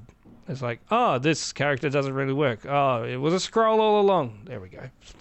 Yeah. There's a scroll all along. All right. Well, let's talk about one final thing, and then we're done with this show. After the fight between Gravik and Gaia goes into the room with all the people, and she does the noble and right thing and sets them all free, and we see all the, familiar faces of, like, no names that we've really come to know and love over this short-lived series, and see them wake up, blah, blah, blah. And then we see Rhodey. He's there. He's a new Scrollos. He's in that hallway. I'm like, I had a feeling that's where he was. And then we get a shot of Everett Ross also there. Now, we don't know when Everett Ross was taken. It is not made clear at all. He could have been nabbed at any point between, the first time we see him on screen in Black Panther 1 to now. I'm wagering it's probably happened after Wakanda Forever. I don't see him being a Skrull in Wakanda Forever for some reason. I don't know. I don't think so. But they haven't explicitly said, and it's not in the show. The one thing that they've made very clear to us is that Rhodey was taken during the events of Civil War because he's in a hospital gown and he can't walk when he gets out of the thing. He needs to be carried out of the facility. And he didn't know he couldn't walk. And he didn't know he couldn't walk.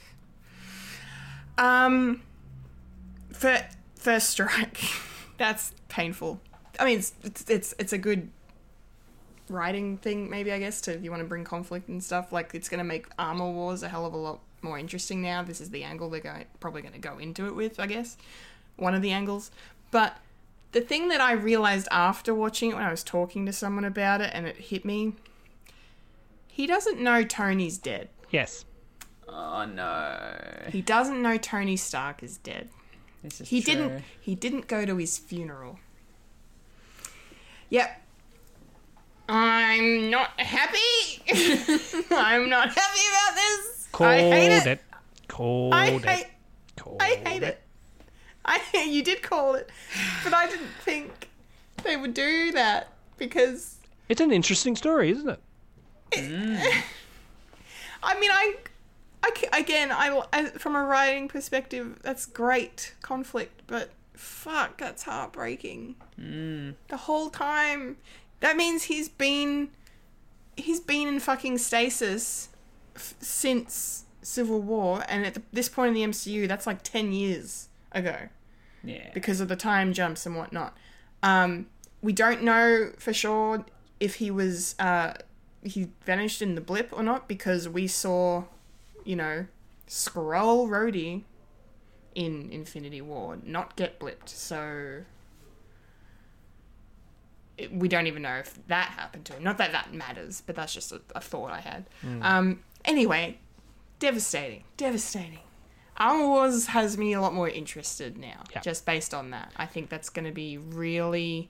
Like, the shit that we saw Tony go through in Iron Man 3, we're going to probably see some of that with Rhodey now. And as he reconciles the whole thing. And considering Rhodey may feel a bit of survival guilt at the same time, and that's the reason why he I think the synopsis for Armor Wars is he's trying to get Tony Stark's Stark Industries technology back, because he feels like it's his job, because he wasn't there when Tony died, so he needs his memory, and that's one of them is actually bringing everything back. It's all his. Yeah, I like that. It doesn't mean it's going to make a good show. Cause No, they could shit the bed, and they could very much shit the bed like they did here. But yeah, the fact that they've set that up in that way, it's going to be a really brutal first episode to watch. Yeah. So poor Rhodey, Rhodey, he deserves better. I'm very upset about it. But at least we got confirmation of it. Like, I didn't even think they were going to put Martin Freeman in there again, and they did. I'm very glad that we actually got to see that, okay, right, yeah. He was taken, and it's fine, and he's alive, and it's okay. The one thing I did notice that everyone else was getting unbuckled out, and he was the one still strapped in. Well, she was, like, picking and choosing people. Like, at first I was like, okay, so it's just the women that she's unbuckling, but then she unbuckles Rhodey, and then moves on and doesn't try and... But then when she realizes that he tries to get out and tries to walk, and then she goes, "Oh wait, you've been here a long time. It's just steady on." But then it almost feels like every second person that she was unbuckling and then leaving. Yeah, but I don't know. It was bizarre. Remember, Scrody was a woman, so she could be saying, "Oh, this is a woman. Oh shit, sorry, wrong." So I got it wrong. Gender bias. Gender bias. Yes. Yeah. Anyway, Fulya, how are you feeling about... Speaking of gender bias. About gender bias. No, how are you feeling about the fact that, Rhodey has been a Skrull for that long? Honestly, it didn't really hit me. Because obviously I don't pay attention to movies as much as other people do. Nah, it's annoying. Sorry. I have a problem. I envy the ignorant. So it didn't even click that the fact that I thought he was in the hospital gown because of some other reason. My brain didn't think Civil War. Yeah, as soon as I saw that hospital gown, I was like, fuck. They did that. They actually did that. Yeah, so... You did it. You blew it up. I honestly don't really have much of an opinion, but now that you've mentioned that... But actually, it is sad to know that he's been there for such a long time. Like you wouldn't have thought that, like, originally, especially considering all the movies that we've seen in the past, and he just acted like his normal self. But then, so that means the fucking Rhodey that we saw wanting to kill baby Hitler, baby Thanos, was Scrody. Yeah, bloodlust. The whole that was not Lieutenant James Rhodes anyway. Yeah. First of all, that was horrible. The fact that this is all like being called back to then, you would think that maybe the writers had thought about this and thought about future things that would be happening, or they've just decided, no, we're going to make it as if that's what's happened. Well, that's what I'm wondering too. Yeah. How much foresight did they put into it? Yeah. And based on the MCU currently, probably not a lot. But it makes me wonder, like probably they had been planning on doing Secret Invasion for a while, but I doubt that maybe Kevin Feige would have had, unless they were like speculating back then, like, okay, who could be a Skrull? Like, if we did Secret Invasion, because we're doing, at this point, they would have greenlit Captain Marvel. Like, if any of them were going to be a Skrull that we could revisit down the track, like, pick one. Like, and just blindly close their eyes and, like, land it on Rhodey. Like, yeah. And then just not, and then, just as an afterthought to never come back to, and then they had the opportunity to come back to it. So, I mean, it's very possible that it probably wasn't even... I'm probably giving them too much credit, but yeah, I don't know. It's hard to say. Yeah, hard to say. I think it is just clever writing element where probably where they saw like, oh, we can. I suppose when they first started writing it, it's like, okay, who can we get that we can make a Skrull for the longest of time, and. and who is around, basically. So they can't really do the main superheroes. So because, you know, contracts and all that, and that's another element that's sort of against this TV show. You can't really have that sort of element. But I think Rhodey was like the best bit, because you can actually fit him in like right where he goes. And the added sort of humorous element of, it's Rhodey has been played by two people, so we can play on that aspect. Yeah. So, Yeah. Yeah. Yeah. Mike, do you have any other thoughts, or shall we start to wrap this up? Yeah.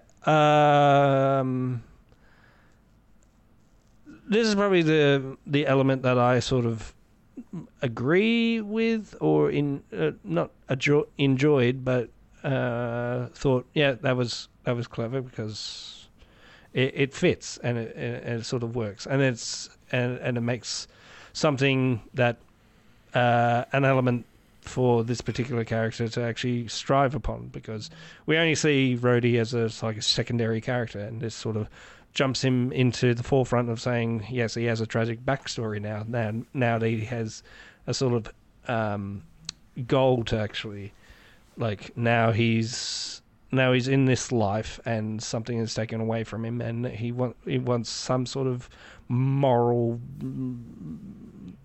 thing back, like after his best friend has died and he wasn't there for it, and yeah, it's a tragic story and it works. I will say, Maria Hill, did she die for nothing? Apparently. Yep.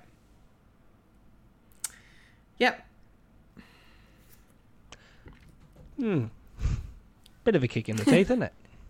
A little bit. Yeah. A little bit. I mean, I suppose Gravik's dead now, so, you know, Maria and Talos and Gaia's mum have all been avenged, but... And that's another thing. Know. They sort of killed off the mum. Yeah, off screen. Reasons? I suppose reasons? They fridged a character that we didn't even see? Yeah. We still fridge. We still fridge. We still do fridge. We still do fridge. But yeah, the last shot of the series is, you know, Nick Fury and Vara, yeah, as she would like to be called, getting back together in a kiss that was well intended but came across awkward. I don't know if that's just me. I don't know. Just because I didn't like the way he like put his arm around her, like take her beautiful alien face in your hands and kiss it. Come on, that's probably the way he's been kissing her for years. Maybe. I don't know. Their human presenting kiss in episode 2 was much better. So I don't know. It's just me. But anyway, it was fine. It was beautiful. The sentiment was lovely. Of like, you know, like yes, he does love her for who she is, no matter what she looks like, kind of thing. Like I thought that was beautiful. She loves her for her. She's gonna go up and be on the Saber space station with him for a little bit. We won't see her in the Marvels. I will be surprised if she shows up in the Marvels, especially because she goes out of her way to say, I won't stick around for long. My place is here. I can't. I need to look after my plants. Yeah. So I love the house. But yeah, it was that was the end of the show, and away we went. Away they went. Nick Fury ran away again. He said, "Fuck you, fuck this shit. I'm fucking too old for this. I'm out." Pretty much. Fulya, the ending. Thoughts? You know, it was a sweet little ending for Nick and Vara. I was just a little bit, you know, like bit disappointed in the fact that Nick Fury decided to just take his leave and be like, well, if the president's not going to listen to me, then I'm out. Essentially. Yeah. That's pretty much what he did. He's like, well, no one's going to be listening to me anymore. So the president's lost his marbles. well, I might as well just leave the planet because if I can't save it, then who will? Yeah. You know? Yeah. Radical So- people are taking pot shots at politicians, Terrorism is on the rise. I know. I'll just bugger off. I'm just going to go back to the planet that I was on before. Space The station. Space station. Space station. Yes. Yeah. Yeah. I don't know. It just felt like it was a nice ending for them as a couple, but then just Nick Fury just leaving the Earth because he just couldn't anymore. Yeah. But he comes back disappointing. in the Marvels. Comes back to Earth. When Yeah. shit hits fan. And we'll have probably no mention of any of this. No. Nah. No. No. No. No time. No time for that. No time for that. All right. Yeah, Mike, do you have comments on the ending? You said anything else you want to say, or? Yeah, it's good? it's a very touching ending and good reminiscen for E.T. the extraterrestrial. And probably it should have ended like that. I want to see E.T. and Elliot, make out for the very last time. You could see it happening. They had a bond.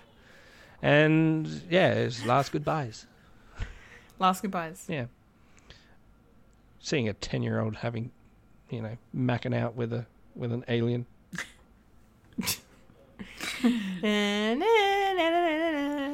I will be right here. Ouch. Well, I didn't think it could be done, but E.T. has been ruined. And we'll blame Secret Invasion. Yep. Apparently that was tangent. Yeah, we need to wrap this up. All right. Lovely. Thank you, guys. Thank you for listening and watching. If you have done so, those are our thoughts on the final episode of Secret Invasion. Yes. 6 of 6. Yeah. Home. It's done. That is the series as a whole. I suppose I can speak for us to say that we are underwhelmed by this and disappointed. There are parts of it to enjoy, but there are also lots of parts that had some great potential that was not explored. Yeah. So yeah, and RIP/justice for Maria Hill and Talos. Yeah. Just before we finally wrap up the show, just a little heads up for everybody. I won't be here for the next few episodes, unfortunately. Oh, I mean, we can't talk about Good Omens next I'm week. sorry. Fulya, you're the worst. I mean, you two can. I can only provide notes for you. I won't be here physically. Unfortunately, I have some work that I have picked up, doing a little bit of theatre work for a few weeks. Well, that's exciting. As part of a crew. I take back So- my anger. That's excellent. That is excellent. Yes. So Great. Get paid. Yeah, well, volunteer work, but Well, it's still something. Networking. Networking, exactly. Yes. So yeah, I won't be here for the next few episodes, and especially because as soon as I'm done with the show, I'll be going straight to hockey. So yeah. Makes sense. Yes. Yeah, gonna be a busy few weeks for me. Busy. August is gonna be busy. Yeah. For Fuji. But yeah, in saying that, I will make sure to put in my notes Good. where I can. Okay. Well, we knew it wasn't going to last. It was going to end eventually. Fulya's time with us again, but that's okay. And it ended on a I high note. will be back. Yes. I will be back. Yes. And on a high note, yes. Secret Invasion Secret discussion. Invasion. Glad you were here for What's that. the point? Yeah. Well, thank you for letting us know. That's all right. Excellent. Yeah, on the pod. On the pod. Honestly, She's it letting- didn't click until now.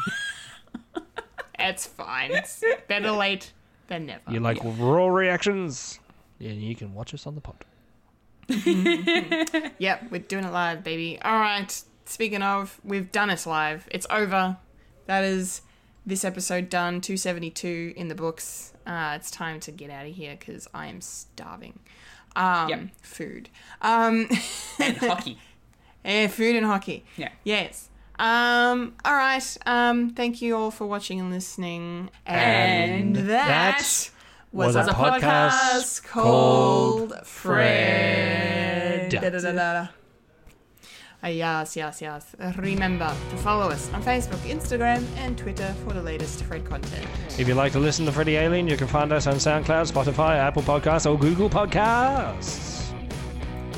If you'd like to watch Fred the Alien, you can head over to youtube.com/Fred the Alien Productions. And if you're watching us right now, make sure to hit that like button, subscribe to our channel, hit the bell icon to be notified of future content. And if you're over on our Twitch live stream, make sure to give us a follow over there, twitch.tv/Fred the Alien Twitch. Yes. Please and thank you. I've been a Kendall Richardson. I've been a Fulya Kantaramaja. And I've been the disappointed Michael Lister. Yay! And you just experienced a podcast called Fred. Remember to eat beef. Yes, Freddy lives, Loki dies, the Doctor is in, and Union strong. Yeah, damn straight. Union strong. Yeah. Look after yourself and your mental health, everyone. Yes. Please do. Laters, gators. Haha. Bye-bye. Bye-bye now. Bye-bye. Bye-bye now. Bye.